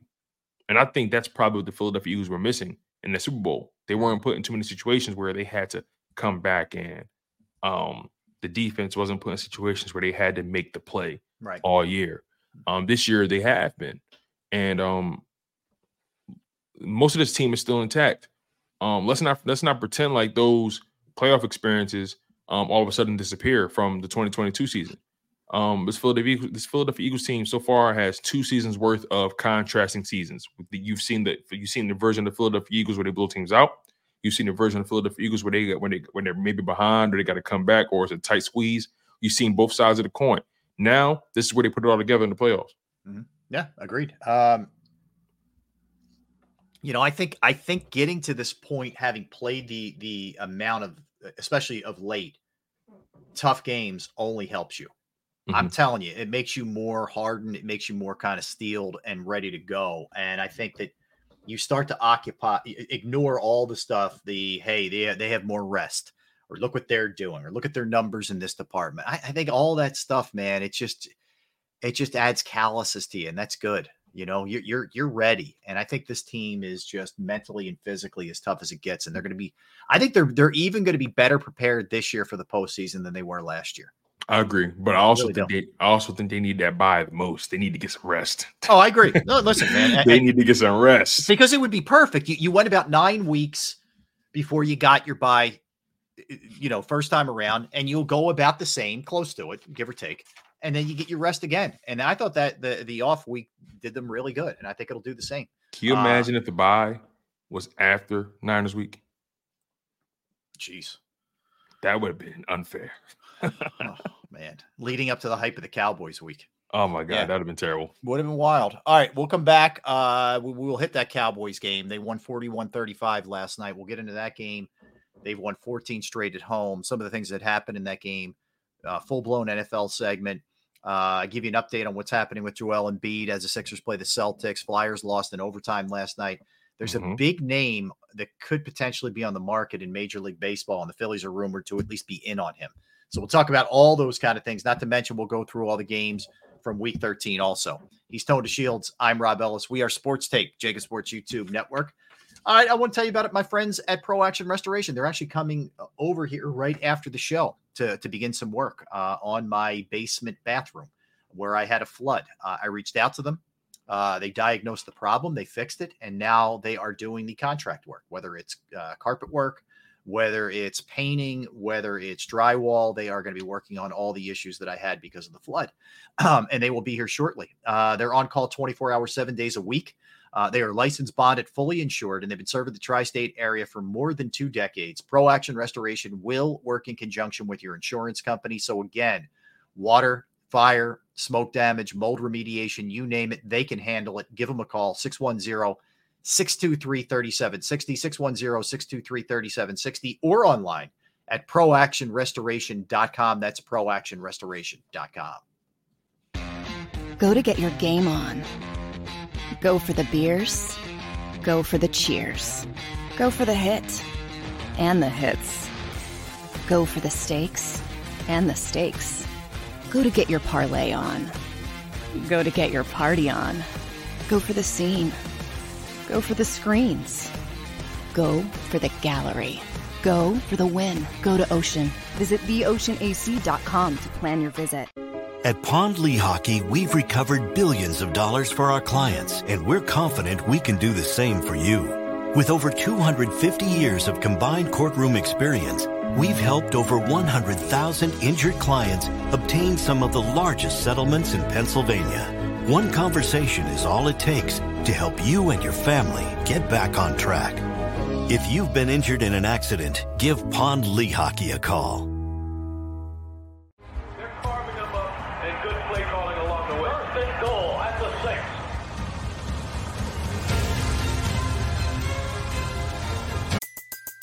6. Everybody in your crew identifies as either Big Mac Burger, McNuggets, or McCrispy Sandwich. But you're the Filet-O-Fish Sandwich all day. That crispy fish, that savory tartar sauce, that melty cheese, that pillowy bun. Yeah, you get it. Every time. And if you love the Filet-O-Fish, right now you can catch two of the classics you love for just $6. Limited time only. Price and participation may vary. Cannot be combined with any other offer. Single item at regular price. Ba-da-ba-ba-ba.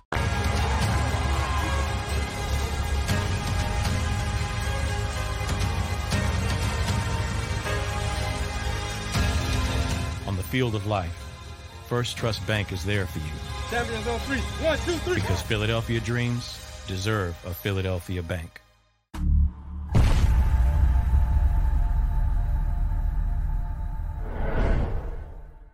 We're here to show you a better way to spend your state income taxes and get the money to where it's needed to most to the thousands of qualified kids. What we like about Blocks is they really know where the need is. This program ensures that their dollars come 100% into these kids for their tuition assistance. If you are able, Blocks makes the EITC piece go very quickly and very smoothly. Turn your PA state tax liability into need-based scholarships and receive a 90% tax credit. Underdog Fantasy has a way for you to play alongside your favorite football team all season long with their fantasy pick'em game. You pick between 2 to 5 players, select whether they'll go higher or lower on one of their stats, then do what you usually do on a Sunday. Watch the games. You can win up to 20 times your money in a single game by going 5 for 5. It's a fantasy game, and the Sports Betting Show wants you to get involved. Go to UnderdogFantasy.com. When you sign up, use the promo code WIN, and Underdog will double your first deposit up to $100. That's UnderdogFantasy.com. Use the promo code WIN. Do you stream on a Roku, Fire Stick, Google TV, or Apple TV? Now you can watch 6ABC 24/7 with the 6ABC Philadelphia streaming app. For the big story on Action News, search 6ABC Philadelphia and start streaming today. EAGLES. Eagles.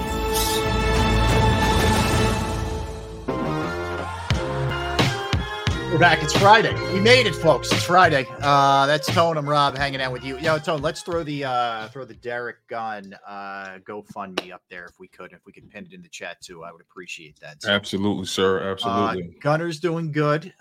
We've been corresponding with him. Trish is improving, slowly but surely, and her spirits are good. Which I think anybody who's been through anything in life, if you have a good attitude and you have good spirits about you, it helps you no matter what you're trying to do. And she's improving slowly but surely. But like we said, if you could, please, there it is in the chat. You can just link right up to that thing, or you can go to Derek's Facebook page where everything is explained. What happened with Trish and what's going on with her, and the challenge that's in front of them. And so far, people have been incredibly kind. You see donations within the last 24 hours. That's just really awesome. And we appreciate what everybody has done here. And anything you do. And if you can't afford to donate, we get it. Just some good thoughts. Some good thoughts for Derek and Trish. That's all. That's all. Absolutely. Shout out to our guy, D-Gun. Shout out to his wife, Trish, their family. Know they've been battling a lot of obstacles over the past couple months or so. Got a lot of love for you guys, and we're always hoping for the best. We're going to continue to hold you guys down and support you guys any way that we know how. So once again, get well soon, Pastor Trish.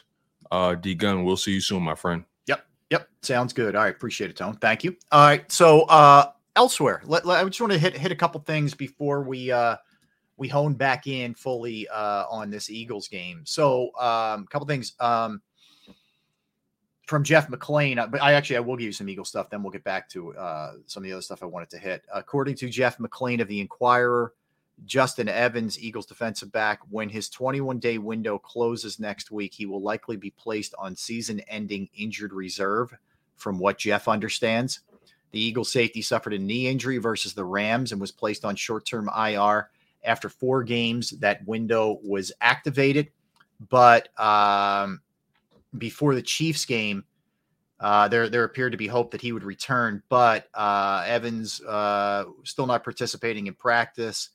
The exception is that he'll be going on so he could be lost for the year. Long story short, that's a shame because because I thought to myself, I'm like, hold on, wait, his IR been ended, like, and now it all makes sense. So, man, that sucks. He was hoping to have a solid year so he can, potentially showcase what he has left for other suitors, and now.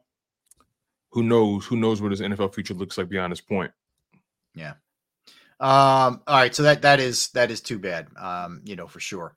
But beyond that, Tim McManus of ESPN.com was on 97.5 The Fanatic, and he said, I don't think seeing Dallas Goedert on the practice field is an absolute slam dunk that he's playing against San Francisco. I believe it's up in the air.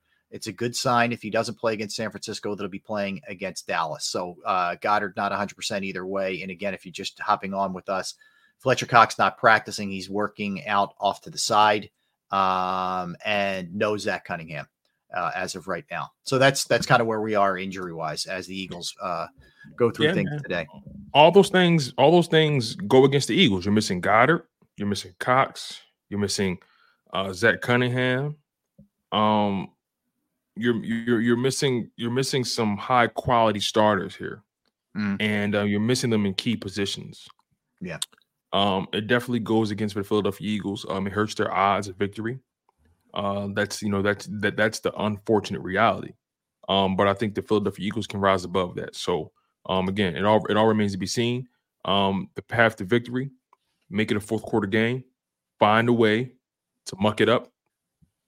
Make everything a struggle for the Niners. Make the game as grimy, as gritty as possible. The word is it's supposed to rain that day, right? Yes. Man, 3 weeks in a row of rainy games for the Philadelphia Eagles. If they ain't battle tested, I don't know who. Yeah, they're used to it now, man. At this point, I don't think any of that stuff phases them anymore. Honestly, I don't. Right. All right. So a couple other things to hit. Then we'll circle back here. For the Eagles. So Sixers are playing the Celtics tonight. No Joel Embiid for shoot around with that illness. And according to Adrian Wojnarowski of ESPN, it is a game time decision whether or not he's going to be able to go. If he can't go, this could be a very long night for the Sixers in Boston. What does he have? The sniffles? What are we doing here? Like, apparently something is kind of ripping through the team. Bobby Jackson, one of the assistants, did not coach the other night, and they may have come down with something on internally with the team. I don't. Okay, I don't know. All right. I mean, if he was, what I mean. Like I get they will BS you sometimes with illness as a load management day, but he did the load management thing the other night in New Orleans. Would you really do it 2 nights in a row? And would you really do it against the Celtics tonight if it was anything else? You know what I'm saying? I don't know. Man. I don't know. This is the kind of stuff that, in my opinion, it's like, if it's the 90s, man, those guys are playing. Yeah. But man, it is what it is. Look, if it's more serious than what I'm making it, then I apologize. But, no, it's hey, look, it I don't know, man. People get colds or whatever all damn day. We still got to show up for work. So and this is not the team you want to have Joel out. I say that tongue in cheek, you guys. I know. No, it's hard. It's hard sitting on your rear end talking sports like we do. It's hard. It's hard work. It's difficult, man. It's heavy lifting, right? Yeah. Shout out to all my construction workers out there, man. Shout out to you guys. I think all our roofers and all our laborers are sure. For sure. Celtics are 14-4, best record in the entire NBA, Tone. And the Sixers no slouch at 12-6, but Boston's played great thus far. This was going to be a challenge to say the least anyway, even with Embiid. So if he can't go, this could be a long one for Philadelphia. Yeah, it will. Do the Celtics have any injuries on their side that can be exploited? I don't know. I don't know. We got to find out. Let me look real quick. I'm curious now because You know, we need any edge that we can get. Oh, I know Porzingis has been out lately. Yeah, Porzingis is out. So, okay, that helps. Yeah. No Porzingis. That's all right. Look, that's been an issue his whole career. You know, he's hurt quite a bit. Yep. And I believe it's going to play them in the playoffs, but you know, that's. I agree with you. I agree with you. Is he going to make it to the finish line, and then you know how what capacity is he going to be then? Because he makes them a threat. He makes them. They're dangerous with him. They're different. He adds another element to their offense for sure. But I don't trust his health in the long run. Right. I don't either. I agree with you. So it also no Kelly Oubre. The thought is that Oubre comes back next week. He's close. Some thought he may play on this road trip, you know, in LA, and then in Boston, but no, he's not going to go.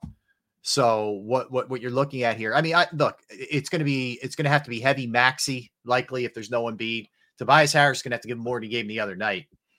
DeAnthony Melton's going to have to be good. Batum's going to have to be good. And somebody, a Marcus Morris or somebody is going to have to step up here. Yeah, Daniel House is out as well with a quadriceps injury, a quad injury. So Daniel, so they're missing. They're going to be without Embiid most likely. They're without Daniel House. Jaden Springer is day to day with the illness as well. I guess you're right. I guess there is something going around the building. Mm-hmm. Nicholas Batum day to day with a finger, but he's probable for the game.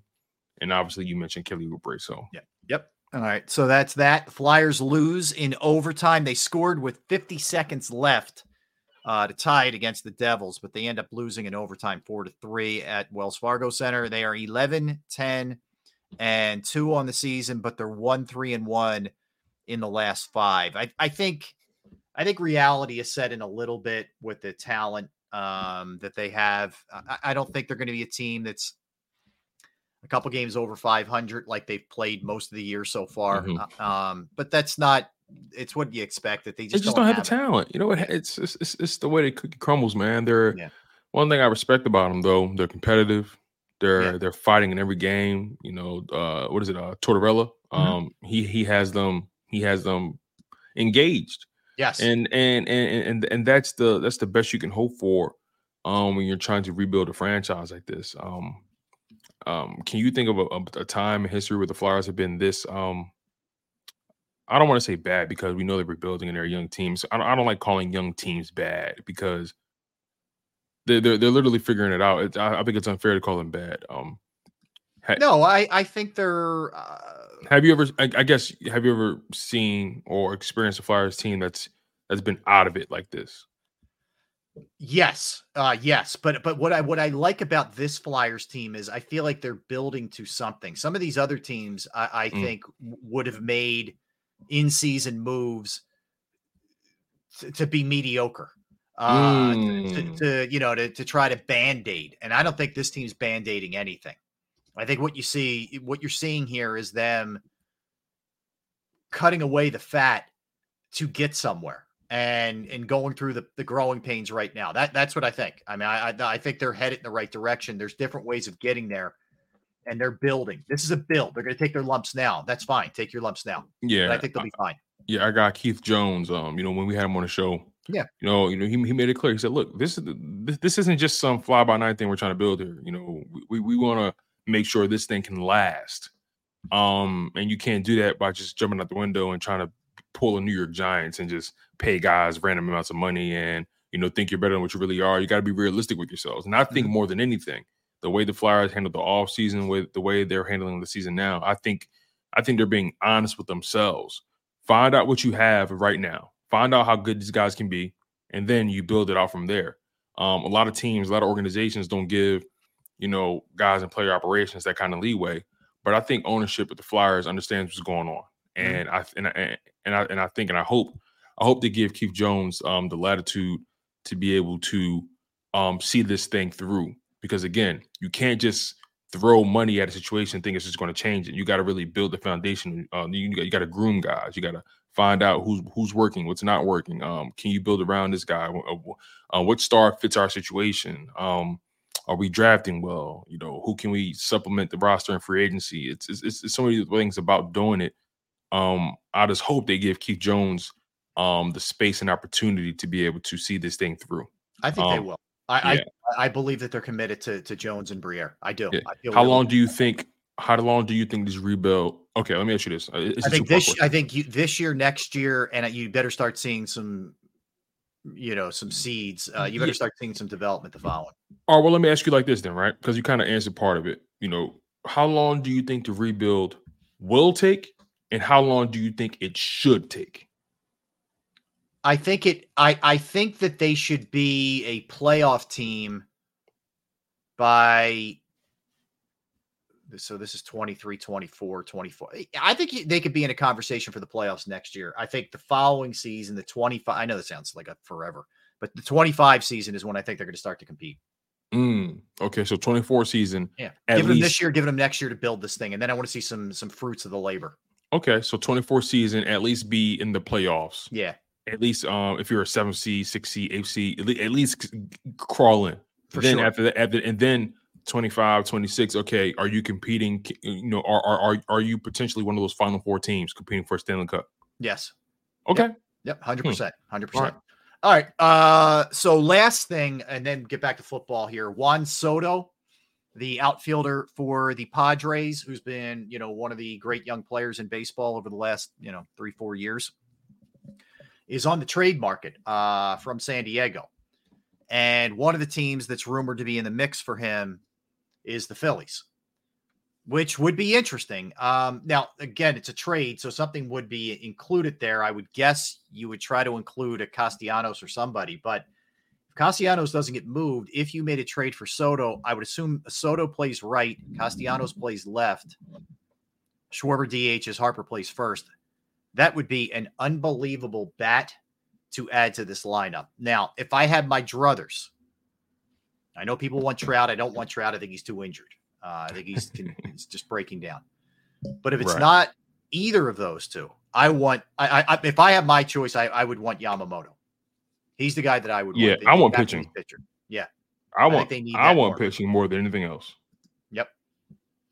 That's just where I'm at. I mean, Yamamoto, if they're as good as he says, bring him in. Yep. Find a way to get. Look, the reality is, man, in that playoff run last year, bats got cold and pitching didn't hold up. Mm-hmm. That's a terrible combination.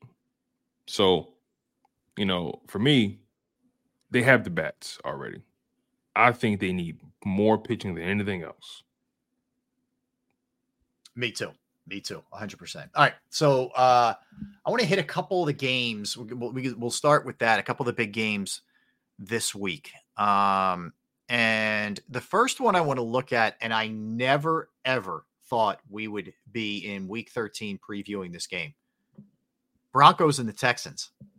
This is a big game in the AFC. Yeah, it's going to be good. It's going to be good. Yeah. So if you look at it, you go into it with Houston right now is the 8th seed at 6-5. Buffalo right now, or Denver, right now is the 9 seed at 6-5. Houston wins the tiebreaker over Denver on best win percentage in conference. But obviously, if you win this game, that flips that. None of that matters. Yeah, that tiebreaker. If Broncos beat Texans, that tiebreaker trumps that. Easy enough. Yeah. Right. Houston is -3 at their place against Denver. And, Denver, talked about them a lot this year, but they come into this thing having won 5 straight, has Denver. They've won 5 straight and 6 of their last 8. Who do you like in this one? This is a tough one. This is a real tough one. As good as the Texans have been and how exciting they are to watch, I still think they're a team that's learning how to win at this stretch in the season. I understand they're home, but I like the Broncos in this situation. I think they have more experience at the quarterback position in this situation. They had the more experienced head coach in this situation. I think their defense is playing better. And I just love the way they're playing, right? They're not necessarily asking Russell Wilson to win the game per se. They've kind of lean more on their running game and have this balanced attack. And they're asking him to be efficient and effective and not make mistakes. And he's dangerous in that regard. So I like the Broncos in this game on the road. I like the Broncos too. I like them to keep it rolling. I like Houston, but I feel like I like Houston a lot. But I feel like Denver's figured something out. And I think the way that the way Russell Wilson's playing, and they got the right defensive mix that they wanted in there. They weeded out a bunch of guys who just weren't fitting their system, and now they figured something out. Agreed. Yeah. So we're both akin with that. We're both taking the Broncos in that game. All right, let's look at another one here. Lions and the Saints. I don't love the Saints, but the Saints are right there in the South to potentially win that division. The Lions are 4.5-point favorite. Lions haven't played as well, Tone. They probably should have lost to the Bears. Mm-hmm. They survived it. Then they lost the next week, which was Thanksgiving, to Green Bay at home. This game's in New Orleans, a game that New Orleans, obviously they have to have because they're vying with Atlanta to win the NFC South. I don't have a good feel for this game. Like, if you're asking me, I'm going to lean either way. I'm leaning Lions because I just don't buy the Saints. I think Detroit probably bounces back. They're 4.5-point favorites in the game. Yeah. The Saints are a team that can't really get out of their own way. The Lions are starting to come back to earth, but I still think their floor is better than the Saints' ceiling. So I'm taking the Lions in this matchup. Yeah, I think the Lions – the big test for me going forward with them is how good are they defensively? I think Campbell was taking some risks that were probably unnecessary, maybe being a little too over-aggressive at times. So I think that's something else to keep your eye on with them. I think they're just too talented. I think they're way more talented than New Orleans. Yeah, they're just more talented. They're better at the quarterback position. They have a better head coach. They have better. Well, and despite that stumble, they're still right there with the potential for a 1 seed. Isn't it funny how we don't talk about them at all? No, that loss set us away from them. It really did. Like, now it's become a 3-horse race. It's become the Eagles, it's become the Niners and the Cowboys, and the Lions are, whenever you have that next grouping discussed, and it's probably unfair that we've jumped that far away from them. I don't care what. Listen, it's so funny. I don't care what the Lions do at all for the rest of the season. Just beat the Cowboys. Mm-hmm. Yeah. I don't care nothing about what they do. Just beat the Cowboys. Yeah, I hear you. All right, so a couple other good games, or games at least that have implications here.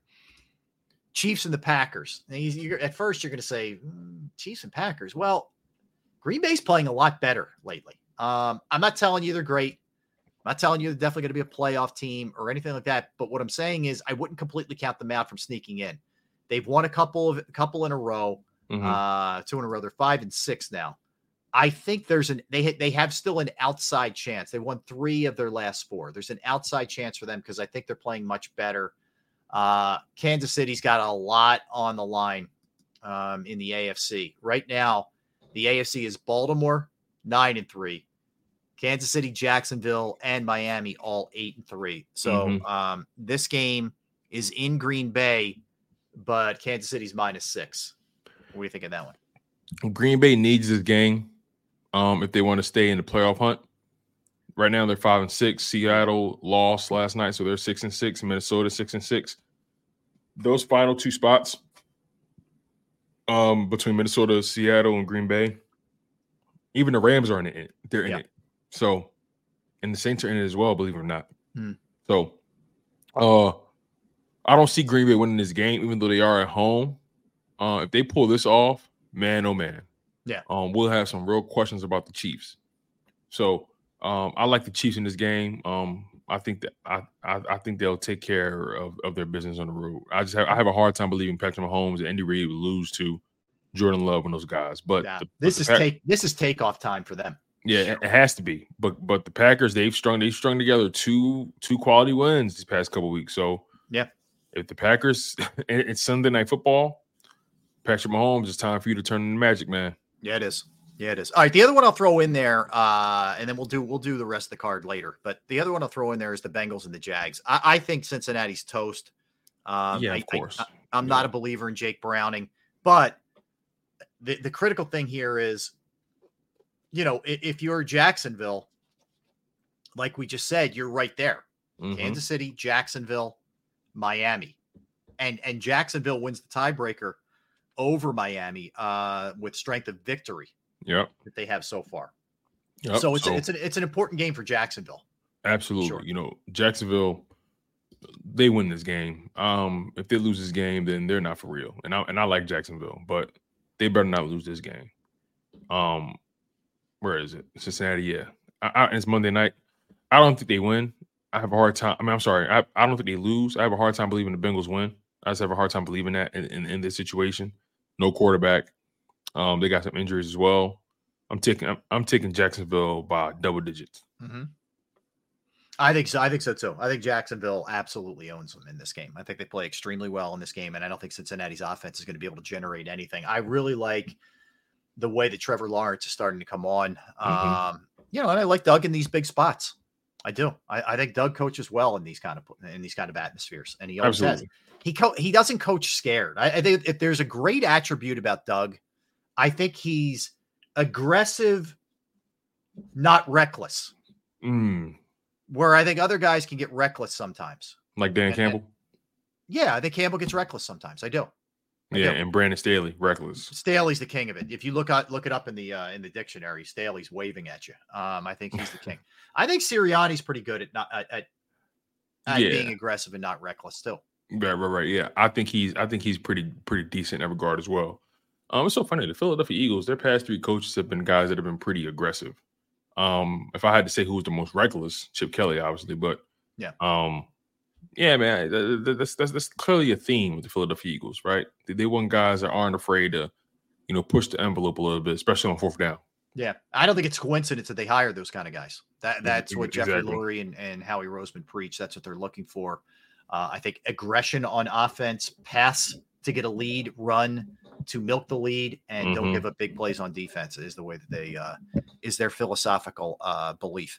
All right, so when we come back, we'll hit a bunch of news and notes around the NFL. We'll go through the rest of the games and also our MVP power rankings, which I think is fitting considering, I guess you could argue there's at least 2 players playing in this game Sunday with the Eagles and the Niners who should be in MVP discussion. So we'll talk about that as well. We got a lot to do as we roll into the final hour of the program. That's for sure. And at the end of the show, we will give our game storylines and our predictions as well. All right. He's Tone DeShields. I am Rob Ellis with you on this Football Friday. All right. Time to tell you about Flynn Tree Services. Flynn Tree Services is an experienced, licensed, and insured Pennsylvania tree services company that will trim or remove any unwanted trees off of your property. They offer cost-effective solutions to any tree problem that you may face. They are experts trimming all types of trees, and they serve southeastern Pennsylvania, South Jersey, and northern Delaware.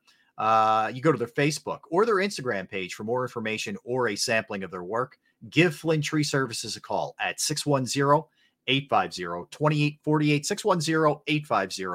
610-850-2848, or online at flynntreeservices.com. That's flynntreeservices.com. Go to get your game on. Go for the beers. Go for the cheers. Go for the hit and the hits. Go for the stakes and the stakes. Go to get your parlay on. Go to get your party on. Go for the scene. Go for the screens. Go for the gallery.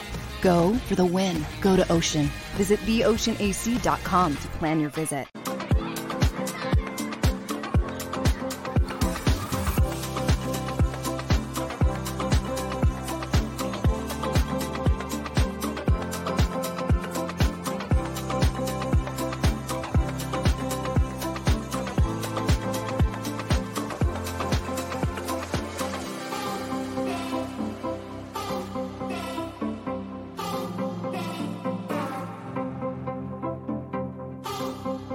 If you own a company and you're not producing a podcast, you're missing out. The public consumes messaging when they're ready. Join the professional podcast network of companies and let Jacob Media Partners put you in the podcast arena. Come to our professional studio, or we'll come to your place of business and professionally produce your company podcast. Call Jacob Media right now at 267-261-3428. 267-261-3428. My name is Dr. Bruce Grossinger, and I'm the medical director of Philadelphia PRP and Stem Cell Institute. I'm reaching out to those who suffer from spine and joint pain. We use treatment methods that require no surgery, no scalpel, no drugs. Running, walking, or whatever your desires are, Dr. Grossinger is where you need to come. You can benefit from the same PRP and stem cell treatment as Wilbert Montgomery. Call us now at 610-222-5675. Any professional sports coach will tell you there's no substitution for preparation. At Malamut & Associates, that is a tenet by which we live. We prepare from day one for victory. Anything less is not acceptable. Underdog Fantasy has a way for you to play alongside your favorite football team all season long with their fantasy pick'em game. You pick between 2 to 5 players, select whether they'll go higher or lower on one of their stats, then do what you usually do on a Sunday. Watch the games. You can win up to 20 times your money in a single game by going 5 for 5. It's a fantasy game, and the Sports Betting Show wants you to get involved. Go to UnderdogFantasy.com. When you sign up, use the promo code WIN, and Underdog will double your first deposit up to $100. That's UnderdogFantasy.com. Use the promo code WIN.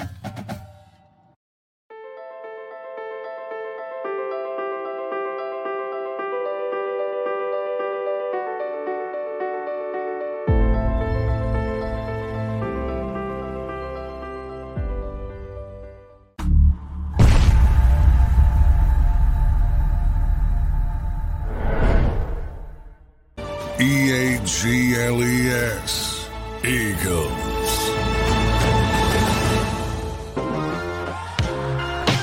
We are back. Appreciate you hanging out with us. Tony DeShields, Rob Ellis. Football Friday, Eagles, Niners. All right, last night, Tone, actually an entertaining Thursday night game, which is rare, but it was. The Cowboys, unfortunately, won 41-35 over the Seahawks. Dak Prescott, 29 of 41, 299 yards, 3 touchdowns, no interceptions, a 115.8 passer rating. A couple things stood out to me in that game. Obviously, offensively, they were able to do a lot against the Seahawks. But what stood out to me was on the other side of the ball. And I guess maybe I'm looking at this through like a scouting lens for the Eagles next week. They weren't afraid. In fact, they picked on Deron Bland in that game. And I know he had an interception in the game. Yeah, but they went at him, man. Adam, big time. Like DK Metcalf went to town on him in that game. Yeah, man. When I was watching that game too, I'm thinking to myself, okay, this Cowboys defense, as talented as they are, you can put some points on them. And you were spot on. They were targeting Deron Bland at a rate that I didn't think any team would because of his big playability, right? But I don't know what they saw in the scouting report. I don't know what they saw in the film that they felt they could exploit. I don't know if they felt like he's more so boom or bust. You know what I mean? Like, I don't know, but they were exploiting him. Another thing that kind of bothered me throughout that game, man, like the penalties were just so annoying. Like, oh my God, it was out of control. There were points in that game where guys didn't even have to really work to get down the field. It was just penalties, and they were coming on crucial third downs against the Seahawks.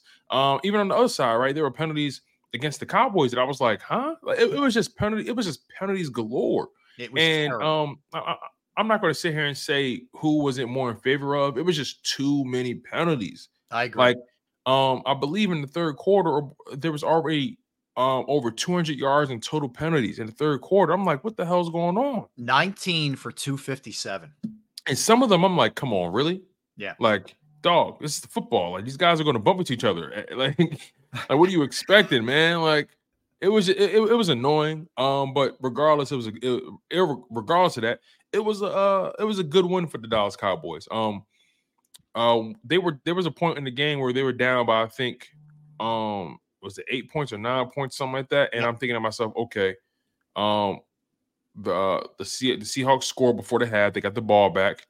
Okay, this is a great opportunity for them. And lo and behold, Geno Smith showed his limitations. Yeah. It's key. There were key moments in that fourth quarter that stood out to me. The Tyler Lockett drop on third down. Or was it second down? I can't remember. But it was a key Tyler Lockett drop. He was wide open. Yeah. They also got a field goal taken back, which the clock should have been reset. They pushed him back 5 yards, and the guy missed it after he made it the first time for whatever it's worth. I mean, I know they didn't lose by 3, they lost by 6, but that was a critical stretch of the game. Right. As well. And then the 4th and 1 call. You run I'm like, dog, you just running it straight up at Michael Parsons and those guys. Like no. I thought it was gonna be a play action and try to catch him over the top, or at least catch him in the. You only needed 1 yard. Yeah. So my thing is, if you're gonna run the ball, just quarterback sneak it. Yep. If you're gonna pass the ball, play action, maybe hit a tight end in the flat, maybe hit DK Metcalf on a quick slant, whatever it is. Like, I just felt like play calling on, in the crucial moments failed them.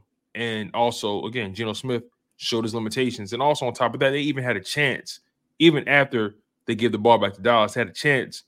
And you leave on 4th down, you leave Michael Parsons unblocked. Right. Like, it was just. I thought the game. Look, Parsons is great. Okay. But the game plan on Parsons in general was not. It was awful. Was not good enough. No. But Dallas earned it. They were down at the point of the game. They came back. Dak Prescott drove down the field. Got to give credit where credit is due. They won that game, and it was a good win against a solid opponent. I've always felt like Geno Smith had his limitations. So, again, good win against a good team. I'm not going to take nothing away from it. Yeah, they there was not a punt in the game. It reminded me of the Super Bowl 52. There was 1 punt in the game. Eagles punted once. The Patriots didn't punt at all. And that was 41-33. This one was 41-35. So it was that kind of game last night. Metcalf in a losing effort. How about this? 6 catches, 134 yards and 3 touchdowns. You see how fast he was running on that first one? Yo, he was out. That runner kind of stuff. Yo, he was gone. He's studying sign language in his free time, right? And that's what he did on his touchdown celebration. He was signing. If you go back and watch it, he's signing, which is good for him, man. That's pretty cool. That's a great way to practice your sign language, right? Talk trash and no one knows, and it's like, if you know, you know. Yeah, pretty cool, man. Exactly. Cool. But overall, good game, man. Just wish it was less penalties, and I wish the rest would have just backed the hell off. Yeah. And obviously, I wish the Cowboys would have lost too. Yeah. But nonetheless, though, it was a good win for Dallas, and I think they needed that one. No, I hear you. All right, so let's jump around here a little bit in the games pertaining to some degree to the Eagles. The Giants are off. Not that it really matters, but I'm just giving you NFC East.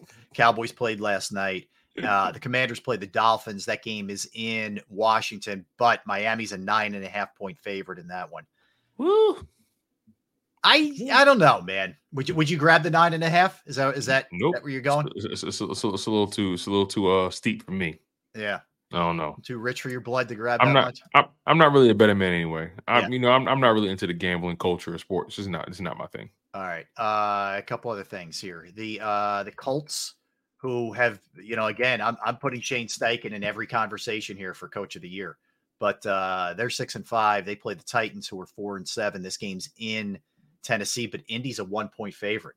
So that tells you a little something. So if you look at the standings here in the AFC, just to put in perspective where the Colts are, the Colts right now, if the season ended, would be in at 6-5, but Houston 6-5, Denver 6-5, Buffalo 6-6. It is tight, man. And if you want to take it a step further, Pittsburgh 7-4, Cleveland 7-4. That's your 5 through 10 right there in the AFC. So every win is necessary.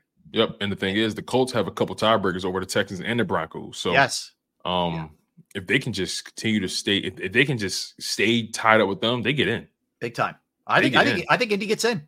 I think they get in. And good job out of Minshew. Minshew's been really solid for them. They will be without Jonathan Taylor with the thumb surgery, but Zach Moss is a pretty. Moss has been great prior to Taylor coming back. Yeah, I feel good about him. Jumping in there for them. All right, so that's that game. Other games, and we're going to get to our some other news and notes too. Oh, also in the Miami game, Devon Achane is back. So right, he's been going for a while. How explosive he was early in the year, but that's big getting him back in that game for sure. Mm-hmm. Yeah. Mm-hmm. So let's stay with that for a minute. Tyreek Hill, I don't know if you're familiar with this story, but it goes back to week 6. So he does a touchdown celebration, and during the celebration, he grabs one of the credentialed photographers on the sideline. He grabs his camera and does like a backflip or whatever, a forward flip when he scores the touchdown. And the guy sort of reacted like, whatever. The league suspended the photographer for being involved in the celebration and suspended his credential for the rest of the season. Wow. So Tyreek Hill got wind of this because this guy's done work for him, like on the side, some photography work. He's a student. He's a kid at university. He's 20 years old. He's a student at University of Miami. So he's trying to make some extra bread, whatever. But good for Tyreek Hill. He is going to pay the expense of his game checks the rest of the year to help him out. That's so.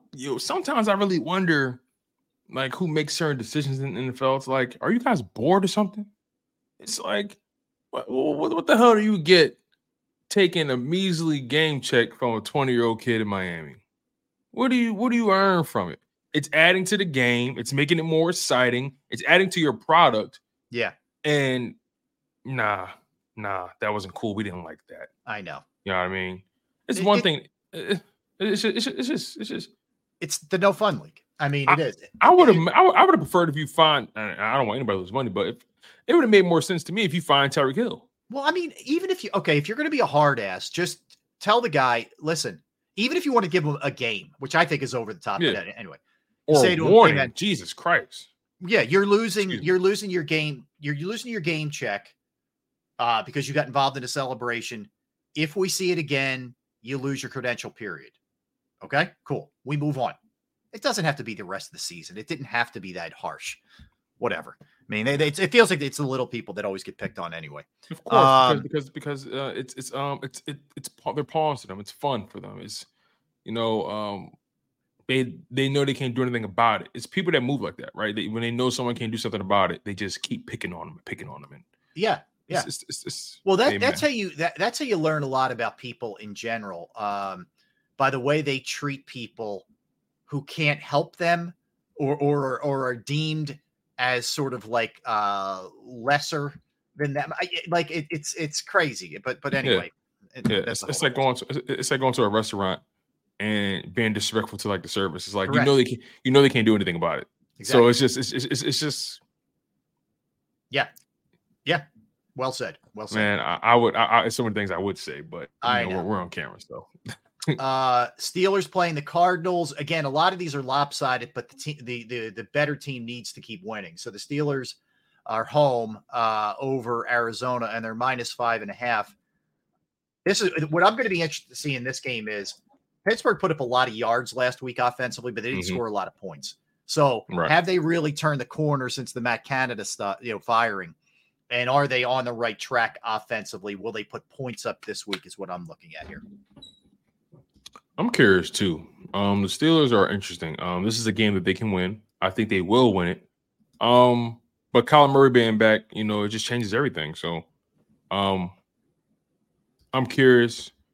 I'm curious to know if the Steelers can actually put up some real numbers, like you just said. The Cardinals' defense is nothing to write home about in any way. So, and you're home. So, I think I'm going to take the home team in this game, the Steelers. Yeah, I think Pittsburgh's kind of going to get going here. It just kind of feels that way to me in that one. All right. Panthers, Bucks. The only thing of interest is it's not Frank Reich. Will the offense for Carolina look in any way, shape, or form competent? Will they get Bryce Young in the best position to succeed? Do they have the bodies to allow him to do that is the big question as far as I'm concerned. Like, I'm not telling you Reich did a great job, but I think it's easy just to scapegoat him and everybody else who's out the door now. And that's what a lot of people are, it feels like they're starting to do. You fired Reich, you fired Deuce Staley. Like, it was just like you have no O-line. Like, look at your GM and ask him, what did he do to put this team in the best possible position to succeed? Like, let's be frank about this, no pun intended. Like, you cannot expect a 5'9", 5'10" quarterback who weighs 180 pounds soaking wet, to go out there and win you football games when he has no one to throw the ball to besides an aging Adam Thielen. The running back you paid has been non-existent, on pace for one of his worst years in the NFL, and he has no offensive line. No offensive line. But somehow, some way, Frank Reich is the problem. Okay, all right. Makes no sense. No, it doesn't. It makes no sense. All right, but that's the only thing to be watching for in that game. Browns and Rams. Browns obviously have stuff to play for. This game's in LA. LA's a 3.5-point favorite. Joe Flacco starting. PJ Walker backing him up is the way this thing's looking for Cleveland. Cleveland's got to win that game, Tone, because they're right in that tight stew with everybody else towards the bottom of the AFC standings. I gotta be honest. I like the Rams in this game. Yeah. I think the Rams. Obviously, Matthew Stafford, he's back. Hopefully, he's healthier. But I like the home team in this matchup. I don't think the Browns are going to be able to put up enough points.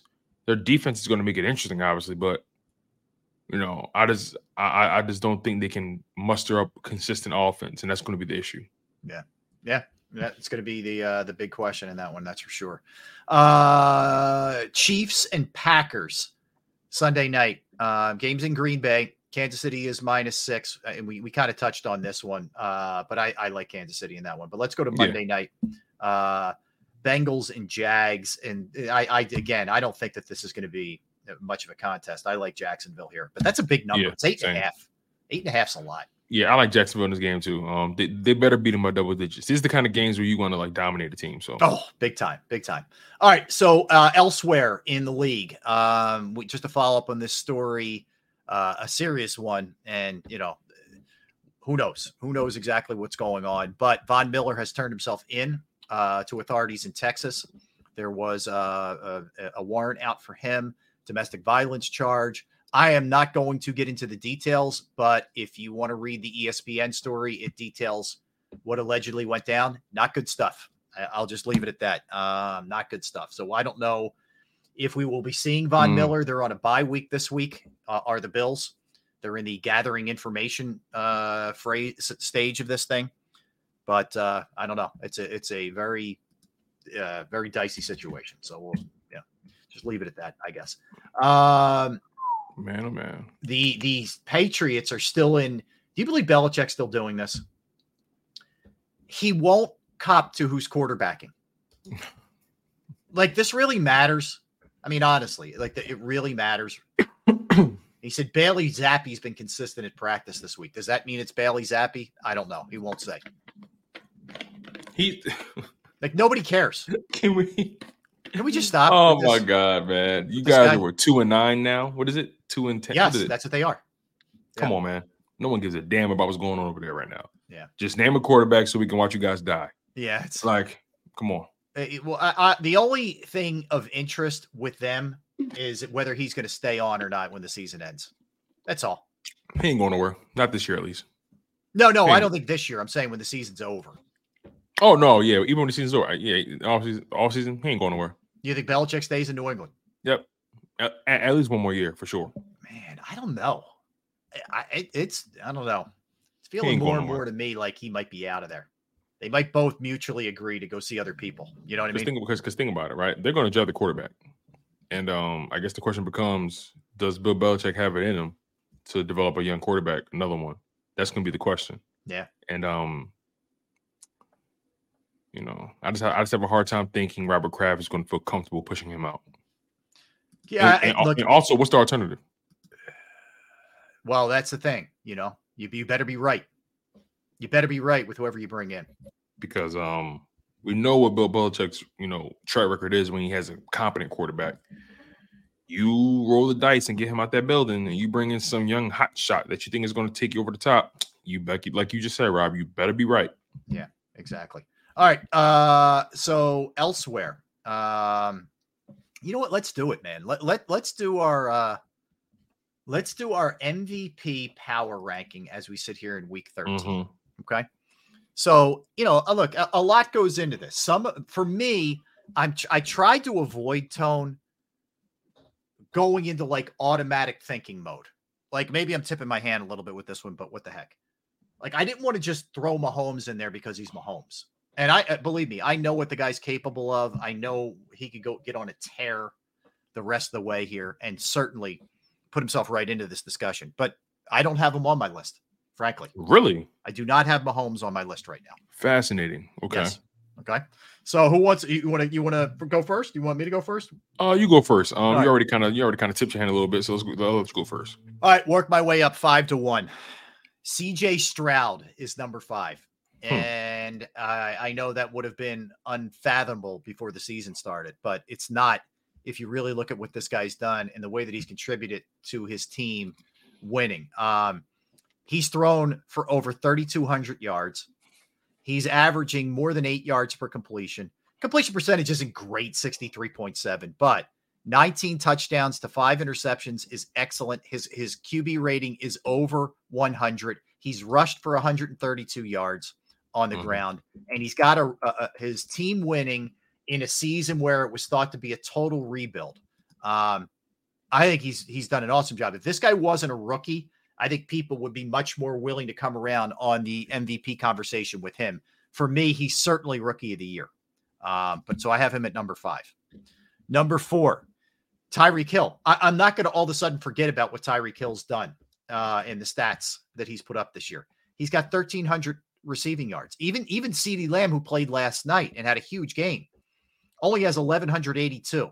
So he's still up. A.J. Brown, who was nipping at his heels, is at 1,050. This guy has been unbelievable, incredibly consistent every single week. Still on pace to put up insane numbers when it's all said and done. And I know he's a receiver, and receivers never get any love in this discussion. Whatever. I'm putting him at number 4. Number 3, I have Christian McCaffrey. Total yards. We talked about this a little bit earlier. He's basically, running away with the rushing stats. He's got 939. The next closest guy, Raheem Mostert, has 785. So he's crushing in that way. He's an excellent pass receiver. He gets in the end zone a ton. I think it's what did I say earlier? 16 times already through 11 games. So the only thing I would worry about if I'm San Francisco is burning him out, just running him into the ground. But nonetheless, number 2, I hate to say this, Dak Prescott. Dak Prescott's number 2. Dak Prescott has got excellent numbers this season for the Cowboys, and they're winning. And the big question obviously is when it's crunch time, when it's playoff time, whatever. But right now he's got 3,200 yards. He's completing 70% of his passes, 26 touchdowns to 6 interceptions, and a 100.8 passer rating. So he's been excellent. Last but not least, I have Jalen Hurts. There's one thing that you hold against him, and it's real, and it's turnovers. And if that doesn't get corrected, it may cost him the MVP. But as of right now, with the way that he's playing, I'm talking as a combo platter here. He's got 18 passing touchdowns, 11 rushing touchdowns. So he's accounted for 29 touchdowns for them. Over 2,600 yards passing, completing more than 67% of his passes. He's rushed now, not huge, but decent numbers for 410 yards. So I'm going with Hurts, and his team's 10-1. All he does is seem to come up big in big spots. So I go Hurts, Prescott, McCaffrey, Hill, Stroud. Went a little out of the box there. Hey man, I like it. That's a strong list. All right, so here's mine, right? I have Lamar Jackson at 5. His team is in the thick of competing for the number 1 seed. They're appearing to be one of the most dominant teams in the NFL on the season. I know he doesn't have the most touchdowns. He has 18 total touchdowns, 13 passing. 5 rushing. I understand his stats aren't necessarily jumping off of the page, but he's having his most accurate season of his career, completing 68% of his passes. Again, and they can very likely win the number 1 seed in the conference. So I like Lamar Jackson at 5. At number 4, I have Christian McCaffrey. What more needs to be said? Everything you said and some. Christian McCaffrey has just been a dominant force on the season. He has 16 total touchdowns. I mean, the guy is just dominant. He's damn near indefensible. He is the engine. Yeah. On that 49ers team. Don't let anyone convince you of anything else. He is the engine. If he isn't getting if he isn't getting off, no one else will be able to go off. So I have CMC at number 4. I have Dak Prescott at number 3. Dak Prescott is having an amazing season. Even though obviously we don't want to admit that as Eagles fans, but he's having his most accurate season, completing 70% of his passes. He has 28 total touchdowns on the season, 26 passing, 2 rushing. He's just been great. He's protecting the football. He has a good win under his belt, beating the Seahawks on Thursday night. I still hold the fat calories against him, beating up on bad teams, but ultimately that's what you're supposed to do, right? You smother and you crush the teams that you're supposed to, but he has to show up more in games where the opponent is actually going to give him a run for his money. He has a chance to prove that, with this upcoming schedule. But again, he's 3 because I just don't feel like the quality of opponent pushes him over the top. He doesn't have a signature moment for me yet. My number 2 guy, Patrick Mahomes. I know you don't want to put Patrick Mahomes up there because it kind of feels like the lazy thing to do. It's kind of like guaranteed almost.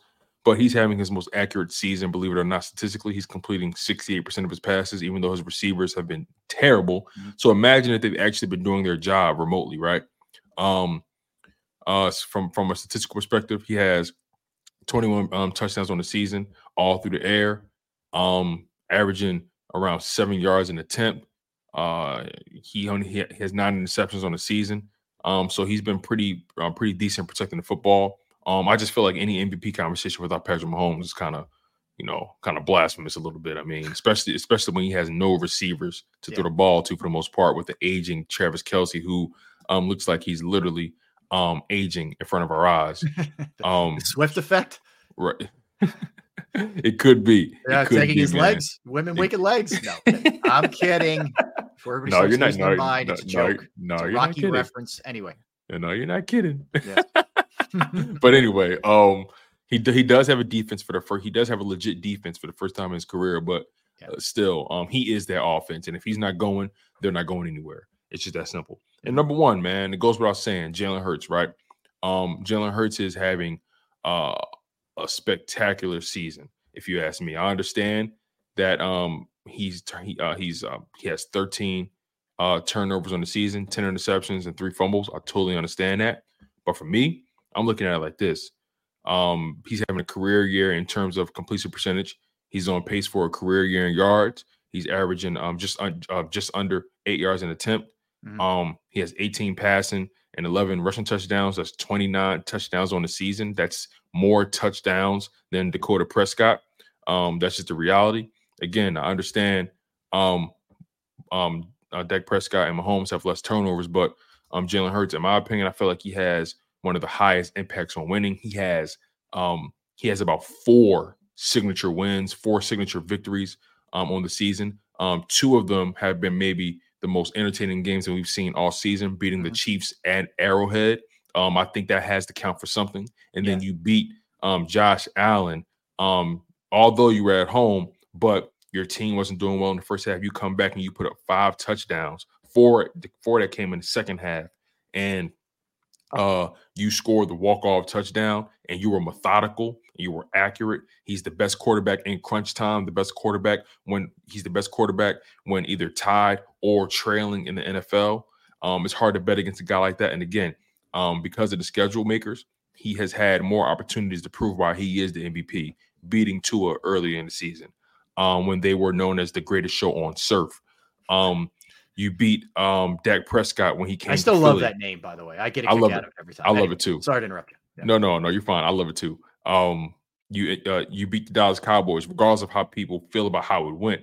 You beat the Dallas Cowboys and you outplayed Dak Prescott. Yes, he had more yards, but you were more efficient. You were more effective. And I believe, if I'm not mistaken, I think they had the same amount of touchdowns. I just think they came. In different ways for both quarterbacks. Let me make sure I got this right here. In that game, Dak Prescott threw for 3 touchdowns, and Jalen Hurts in that game, he put up 3 touchdowns himself, 2 in the air, 1 on the ground. Neither quarterback threw an interception, and neither quarterback turned the ball over. So, in my opinion, he outplayed him. So yeah, that's why Jalen Hurts is my MVP. More signature wins, more big moments, more MVP caliber moments than Patrick Mahomes, than Dak Prescott, then Lamar Jackson, then CMC. Mm-hmm. Yeah, and look, obviously, we got a long way to go here. A lot of games to be played before there's a determination made. But it's always fun to visit these things and just see where things are right now. Because for me, MVP is all about the moments, right? It's all about those like when you look back at the season, like what like do you have enough moments that say, whoa, like did it grab your attention, right? MVP moments. Where did you prove your value, right? And I feel like I just feel like Hurts has the most of those out of all the guys that we talked about. Especially, I mean, look at the last 3 games. Just go back to the Cowboys game, the Kansas City game, and then this game this past week against Buffalo. He's got a ton of them that just stand out to you. Right. And look, you look at the stats, you say, well, 2 turnovers. Then you're like, whoa, 5 touchdowns. What the hell? So it's like you gotta give credit where credit is due, man. It's what he's done these past couple weeks, what he's done these past 4 weeks, let's put it that way, has been nothing short of amazing. Well, the other thing that to keep your eye on here, the next at least 2 games could potentially push one guy one way or the other. McCaffrey goes crazy in this game. It could help him a lot. Jalen goes crazy in this game. The next week, Dak goes nuts or Jalen goes nuts. It could really tip the scales. It will. It will, honestly. I'll put it to you this way. If Jalen Hurts loses any one of these games, he's not winning MVP. Yeah, because likely if they lose, he probably, unless the defense is horrible, which is, I mean, anything's a possibility. But if they lose, he probably will have not played his best football, right? And I think the one thing though that voters could hang their hat on is he has turned the ball over a lot. You can't get away from that, and that's a problem. He's got to clean that up as we go forward, not only for the team, but obviously if he wants to win the MVP, also he's got to clean that up. Absolutely. All right, so let's get a timeout in. We'll hit a bunch of things, and then we'll close it out. We'll give our predictions. You give us your predictions in the chat. We'll give our storylines, how we think this thing shakes out.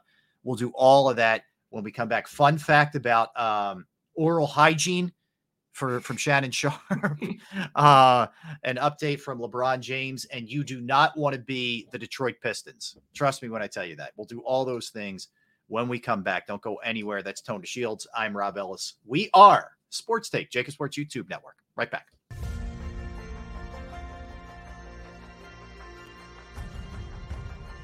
I remember getting my heart broken when they lost the Super Bowl in 2004. We're big Eagles fans. We moved to South Philly because of the Eagles. When they won, we went straight to Broad Street, and everybody was going nuts over there, and it was just a memory that you'll never forget.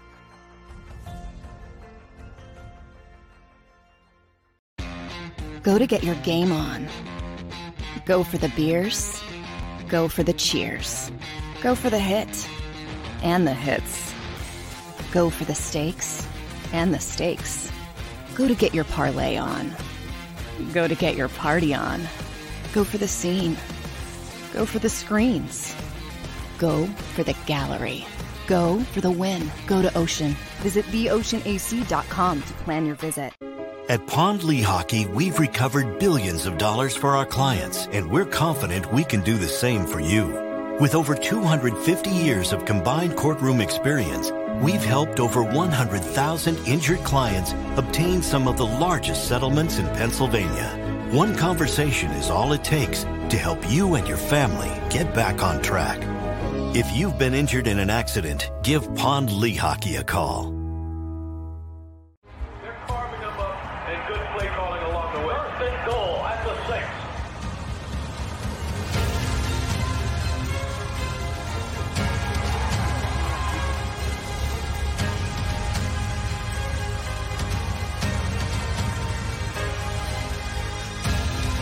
On the field of life, First Trust Bank is there for you. Champions on 3. 1, 2, 3. Because Philadelphia dreams deserve a Philadelphia bank.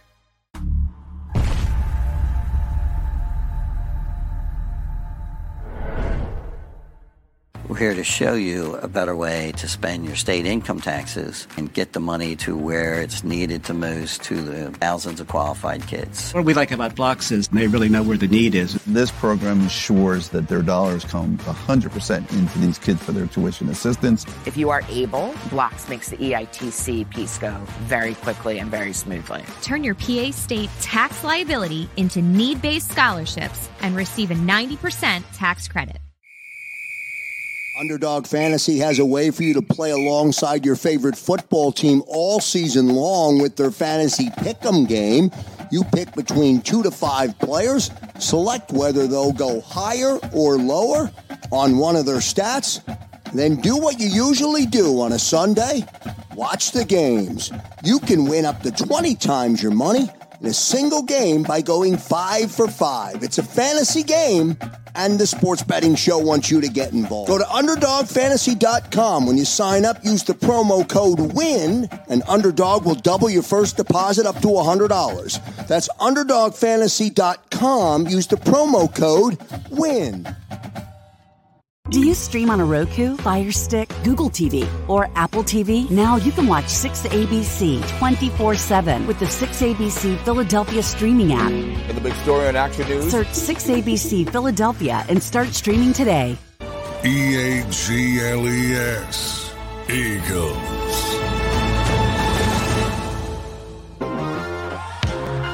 We roll into the final segment of the show.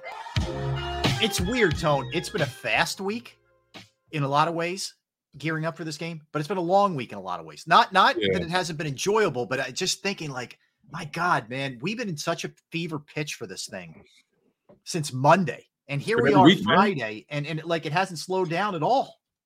Do you feel that way? It's been every week. Every week has been a fever pitch. Let's be honest about it. That Chiefs matchup, that Bills matchup, the Dallas matchup prior to the bye, every week over the past handful of weeks, it's just been an emotional roller coaster, and I'm speaking for myself. You know what I mean? I go into every game thinking of what can go well, and I think of all the things that can definitely go wrong. And I'm waiting, and I just wait to see if whatever holds true. You know what I mean? The fact of the matter is, this is going to be the toughest matchup of the year. It's no ifs, ands, or buts about it. This is going to be the most complete team that they will face all year long. And it has to be given its proper respect. It has to be given its proper credence and reverence. Not often do you have two teams who many deem to be the best in the NFL, the two best teams, not just the conference. Yeah. Many people believe these are the two best teams in the NFL, the National Football League, in pro football. These are the best two teams. Yep. Good on good, great on great, physicality on physicality, finesse on finesse, speed on speed, talent on talent. There's nothing more that you can ask for from the football gods. We've been blessed generously with this matchup. Yep. Now it's all about who takes advantage and who has the guts for glory. That's what it's going to come down for. Well said. All right. So Dallas Goedert, about 5 minutes ago, meeting with the media at his locker, said, quote, in my mind, I'm ready to go, but I still have to talk to the doctors. So it sounds like he's going to push, but that doesn't mean it's going to happen. Sometimes, as we know, you gotta police guys, sometimes they get into these things in their own detriment, and you really got to try to like save them from themselves. But he's got to get cleared. So anyway, that's where things are with that for him. So, all right, beyond that, I want to hit you with a couple things. LeBron James' son, Bronny, has been cleared, at least to return. They're going to give a final evaluation this week, but if all goes well, and it looks like it's on pace to go well, he should return to basketball next week, practices and conditioning and all that kind of stuff. So good news there. Remember, he had that cardiac arrest incident, and he should be back. So I'm glad for him. He's a freshman at USC, and he'll be able to play. LeBron says he doesn't care if it conflicts with one of his games. He's going to watch his son's debut, and he's told the team before the season, and he told all of his teammates, so there's no surprises. As he should. There. As he should. Yeah. Yeah. This is a big, I mean, you have an 18-year-old who goes into cardiac arrest. Like, you almost lost your 18-year-old, man. Like, that's scary. So, you're LeBron at this juncture in your life and career. You know what comes first, right? So good for him. Good for him. What you don't want to be, Tone, is the Detroit Pistons. Ofer, my friend. Donut, 0, bagel, nothing, nada. 0 for 15 in November. They are 2-17 on the season, but they're 0-15 in November. Can you imagine? I mean, can you imagine trying? It's like the process without taking it to the extreme. You just suck. That's what Detroit is. Listen, here's the thing, right? If Monty Williams couldn't figure it out, and Dwayne Casey can't figure it out, and Steve Van Gundy struggled to figure it out, we have to start looking beyond these coaches, okay? Are you guys drafting well, right? Are you drafting high character guys that really want to win, guys that aren't just there just to, play for a paycheck? And look, the last thing I want to do is try to qualify these guys' desire to win. But dog, Monty Williams is a damn good coach. We know he is. Mm-hmm. Dwayne Casey's a damn good coach. We know he is. We've seen him in Toronto, and he led those teams to many Eastern Conference berths. And they've always given teams run for the money in the playoffs. They were always in the mix with Dwayne Casey, always. So something else is going on there. Something deeper is going on, if you ask me. I just have a hard time figuring out what it potentially can be. I just have a hard time believing this is Monty Williams is doing. I don't get it. Oh yeah, I mean, yeah, he inherited this trash, this disaster. He's called them out like 3-4 times this year for lack of effort. It's like, I don't know, man. I mean, some of it is, I think you have to a little bit just get used to. This is sort of what the league is now. They don't have any high character guys in there. Yeah. They don't. That's the fact of the matter.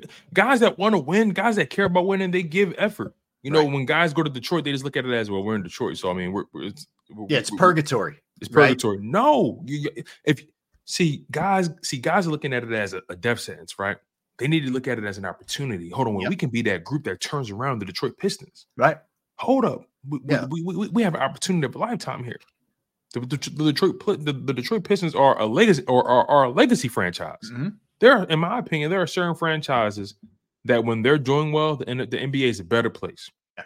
The Lakers, the Pistons, the Celtics, the Bulls, and the Sixers. Yep.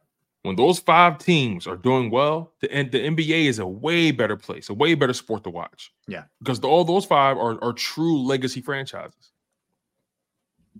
Man, I couldn't be more with you. There are certain teams, and I don't really care about Detroit one way or the other, but there are certain teams that make leagues better when they're good. Detroit's one of them. Yeah, all the other teams you just mentioned. There's other teams, as much as I hate the Yankees, baseball's more interesting when the Yankees are good, or the Red Sox or whatever. Mm-hmm. Cowboys. Although I take pleasure in watching them suck, so maybe I take them out of it. But but it is true though. Like when certain more teams, fun beating them when they're good. Yeah, that's what it is. Let's use that spin. It's more fun beating them when they're good. No question about that. Yeah, it's even fun beating them when they're bad too. Yeah, that's true. That's true. All right, so we touched on this a little bit earlier, but just to swing back, if you didn't see it, if you're an Eagles fan, and potentially maybe you're going out to the game and you didn't hear this, the game in 2 weeks against Seattle has been flexed from Sunday at 4:25 to Monday at 8 15, whatever time they start the Monday night games. So it went from December 17th to the 18th in Seattle. So that's really the last leg of the quote unquote gauntlet of, the difficult part of the schedule for the Eagles. And then they get 2 games against the Giants and 1 against Arizona. But that is the last game. The thing is, Seattle doesn't look like they're anything really special, but that has always just been a weird, tough place for the Eagles to play. They haven't won there, Tone, since 2008. Damn, word? Yeah, 2008. I mean, it's been a long time. I remember the Eagles team that won it in 17 lost there. So they sure did. That's a good point. They definitely did. And that was ugly, and that wasn't even the best game by them at all. No, that was the game before they went to LA and beat the Rams to clinch the division. That's the game where Wentz got hurt the next week in LA. So yeah, but that's been an issue. But if you didn't hear, that got flexed. And again, I'm kind of torn on that. Like I get the league wants the best game. I totally get that. And that's a way better matchup than anybody being forced to watch New England. Trust me. But it's hard on fans who had plans. That's all.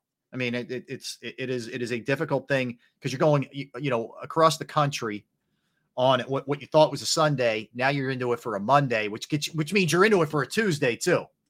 Because a Monday night game, you're like you said, you're not catching a flight out of there at, midnight Seattle, whatever. Absolutely. It's like, again, you feel bad, but we all know how the NFL works, man. They will do what's best for their bottom line. It's just that simple. Question. They're going to do what's best for their stakeholders. They're going to do what's best for their, respective organizations, their investments. That's all that matters to them. Yeah. So look, they had a game on Black Friday. Mm-hmm. Like, come on, like NFL, all they care about is ching ching. And if the dollars don't make sense, listen, man, you will, somebody will pay the price. Yeah. I want to throw this out there. The Phillies wear those red jerseys sometimes during the season. Yeah. Don't we mainly see those during like spring training and stuff like that? That's mainly spring training. Exactly right. They're doing away with those this year. They're not going to wear them this year, according to Phillies Nation. They're going to be, I guess maybe this is a Major League Baseball initiative. The City Connect jersey is what they're going to wear this year. So the Reds are out. If you like the Reds, they're okay. I don't care one way or the other, honestly. Yeah. Like I don't get that caught up in that. Yeah, those powder blues are nice. I do like the powder blue. Yeah, with the old school, the fat P and the powder blue. But I'll be honest, my favorite one is like the cream. The Sunday, the day game cream at home. Yep. I love those. I love those, man. Yeah, those are sharp. All right, so let's look at our storylines here. And again, Dallas Goedert practiced today for what it's worth. He fractured the forearm November 5th. He was initially told by doctors 4 to 6 weeks. So according to Josh Tolentino, who covers the Eagles for the Inquirer, when Goddard heard the 4 to 6 weeks, he made a target of 2 to 3 weeks. So still no decision on his status. He said it's strictly in the doctor's hands. If it's up to him, he's playing, but he respects their decision. So there's that. Fletcher Cox worked out over to the side today. Did not practice with the team. Lane Johnson was a full participant, although Nick Sirianni would only give you the we'll see when it comes to him. So that's where we're at. It's as much as I want Goddard to play, I want to make sure he's fully healthy. I know. I appreciate that he wants to get back and he's a gamer and nobody questions any of the toughness and all that. But yeah, I don't want this dude landing on that arm wrong and he's done for the rest of the year. You know what I mean? That scares me. I as much as I would hate it, I'd rather bite the bullet and lose a game without him than have him hurt himself and, turn this thing into a long term. Anyway. All right. So what are your thoughts here, man? Give me how you think it breaks down Sunday. So again, I feel like this is a game where the Philadelphia Eagles have to find a way to keep it in the 20s. I'm not saying they can't put up points, but I just think that they want to muck this game up as much as possible. Because they're dealing with fatigue and injuries and so on and so forth. I think they have to find a way to keep this game in the 20 range. It's just that simple for me. I think Jalen Hurts is going to have a turnover-free game. I'm betting on that. I think the Eagles are going to force Brock Purdy. I think the Eagles are going to force a strip sack on Brock Purdy. I think Devontae Smith has a big game. Mm-hmm. I think Swift has a big game as well. I think I think, Christian McCaffrey is going to get his. I think he's going to get his. I think Eagles fans are kidding themselves if they don't think McCaffrey or Kittle are going to have an effect on this I think McCaffrey and Kittle are going to have the bigger games out of Ayuk and that's the thing. Don't let Ayuk and Debo and some of those others kill you. Yep. But overall, I think the score is going to be 28-27 Eagles. 28-27 Eagles. Wow, 28-27. 28-27. Damn. Okay. I do, and again, the weather forecast, sometimes it changes as we get closer, but it looks like it's going to be, chilly and rainy and all that. I think that favors the Eagles. San Fran, I remember in that kind of weather in Cleveland did not bode particularly well for them. So that's good. I like that. I didn't check the hourly, what it's going to be at 4:00 on Sunday, but the forecast for Sunday calls for some rain. The Eagles have played it that'll be 3 straight weeks if they do, going back at Kansas City and then here. Yes, Dank, I did have them at 2-3. Yep. And I'm not a homer and I'm not waving pom-poms and I don't subscribe to the, if you're not with us, you're against us and you hate the Eagles and blah, blah, blah. I give you my opinion, what I think happens with the games. So yes, that's correct. I don't hide from what I said. I said 2-3. So that's good. Anyway, so I think it's going to be a tough game for the Eagles. I think not having Zach Cunningham hurts. I think a lot of it depends. A lot of this game is going to come down to what you just talked about, McCaffrey and Kittle. But you got to make Purdy uncomfortable. This can't be him getting the ball out in 2 seconds and he's not touched. I'm telling you, man, if they end up with 1 sack in this game, the Eagles lose. I'm going to say it right now. They have to have at least 3 sacks in this game. So I think that's going to be big. I think on the offensive side of the ball, I do not want to see this kind of crazy halftime deficit. And if you do, you don't want to keep doing this, especially against this team. I think that's going to be a big key to this thing. So get going early, take care of the football, man. And you know what I also want to see, Tony? I don't think we talked about this much all week. Dak, what it is, and you fail to understand this. I get it. It is homerism. If I feel the other way and I just say the Eagles are going to win, that's not recognition. That's waving a pom-pom without giving my objective opinion for what it's worth. Right. Anyway. And that doesn't mean I'm not going to be wrong. I'm absolutely going to be wrong. But perfect example. Me, I'm whipping my pom-poms in this game. I'm being honest with you. Listen, I'll keep it. So I'll be totally honest. I'm whipping my pom-poms in this game. That's how I feel about it. You know, I mean, granted, I do think they can win the game regardless of that. Yeah. But I'm a fan. I have no problem with that. And however you want to approach it, man. Listen, that's why I said, and it's not against you, right? That's why I said 28-27. Yeah. You know what I'm saying? They can win the game 28-27. So, I totally understand. Like, I acknowledge all the flaws in this game that can be held against the Philadelphia Eagles. I acknowledge all of them, but I guess they're just. I'm at this point now where it's hard for me to bet against Jalen Hurts against anybody. So, that's why my score is so close. Like, I didn't say like 30-17. I get it. You know what I mean? But like 28-27, I think that's a realistic spot. Listen, it's not crazy if you're on either side of this game. There's nothing. It's not crazy. It's not crazy at all. But first of all, you're a professional. Okay, you've been doing this for a long time. Okay, you're not just some guy that woke up on the side of the bed. I'm going to talk about sports today. That's not no. You've been doing this for a long time, man. And you root for the Eagles more times than not. So listen. I want the Eagles to. I'll just give you my stance real quick. Right. I want the Eagles to win every time out. I want the city to have a winner. I want the city to have championships. I want them to win, man. I do. I want them to win. I want the Flyers, Sixers, Phillies, Eagles, Union, anything good that can happen to Philadelphia, man, sign me the frig up. I grew up here. I grew up rooting for these teams. I want to see them win. Okay. Let me be clear, but I'm going to give you my objective analysis, but that doesn't mean I don't sit, me. I'm not a beat my chest. If I'm wrong, I'll tell you I'm wrong. Right. I thought they lose to Kansas City. You'll have your prediction, right? You'll be at home like, come on, Philly. Come on, Philly. Like, it's the way it works, man. And I get a kick out of you guys giving me shit the next day. I love it. It's good. I hope, believe me, man, the day after the Kansas City game was beautiful. You guys killed me. I love it. It was awesome. Anyway, the one thing I do want to see, I want to see them get Swift involved early in the offense. Yes. I don't know why, other than maybe you're afraid you're going to burn him out. I don't know. Even that seems kind of lame. But get him the ball in the first couple of possessions, some way, somehow, whether it's a run or a swing pass or something.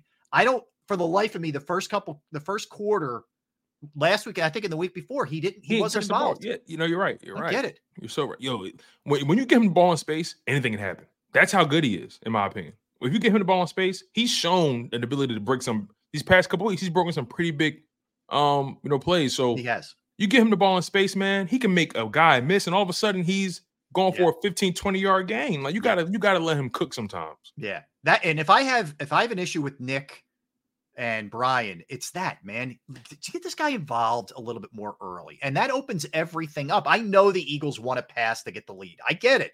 I'm with you. That's the NFL this day and age. But it doesn't mean you ignore somebody who's a really good weapon. Anyway, so I want to see him involved a little bit earlier. I want to see. Here's what I'm really excited for, Tone. I can't wait to hear this crowd. They're going to be in on everything, and they're going to be so loud when San Francisco has the ball as to you better have a lot of this is going to be like hand signals. It's going to be. You better call crazy. DK Metcalf. You better find out what them silent things are going you for. better be signing to Debo out on the outside, man. I'm telling you, it is going to be loud as hell. This is going to be as loud as you've heard, in my opinion, as loud as you've heard the Link in a non-playoff situation. I think it's going to be that. It's going to be a playoff atmosphere. Yeah, it is. It's already there. This whole week has been nuts. Mm-hmm. I love it. And they're riding high off of that Bills win. Yeah. What? Yes.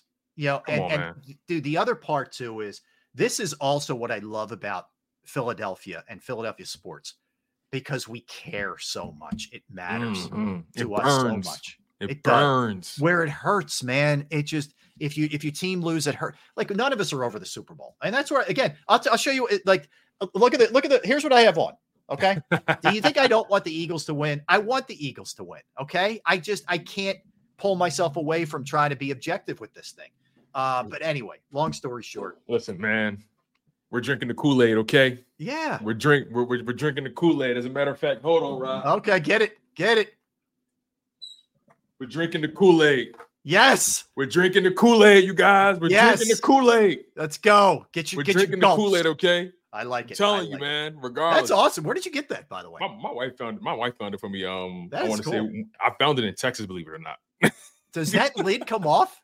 Yeah, it's like a chain. So it's like a piggy bank. It's like a piggy bank. Yeah, but I was going to say it's an Eagle bank. We taking it to the bank, baby. Okay. Lincoln Financial, baby. We cashing in. How about if the Eagles win the Super Bowl, the day after you fill that bad boy with some special, some special sauce, special liquids, and you drink it.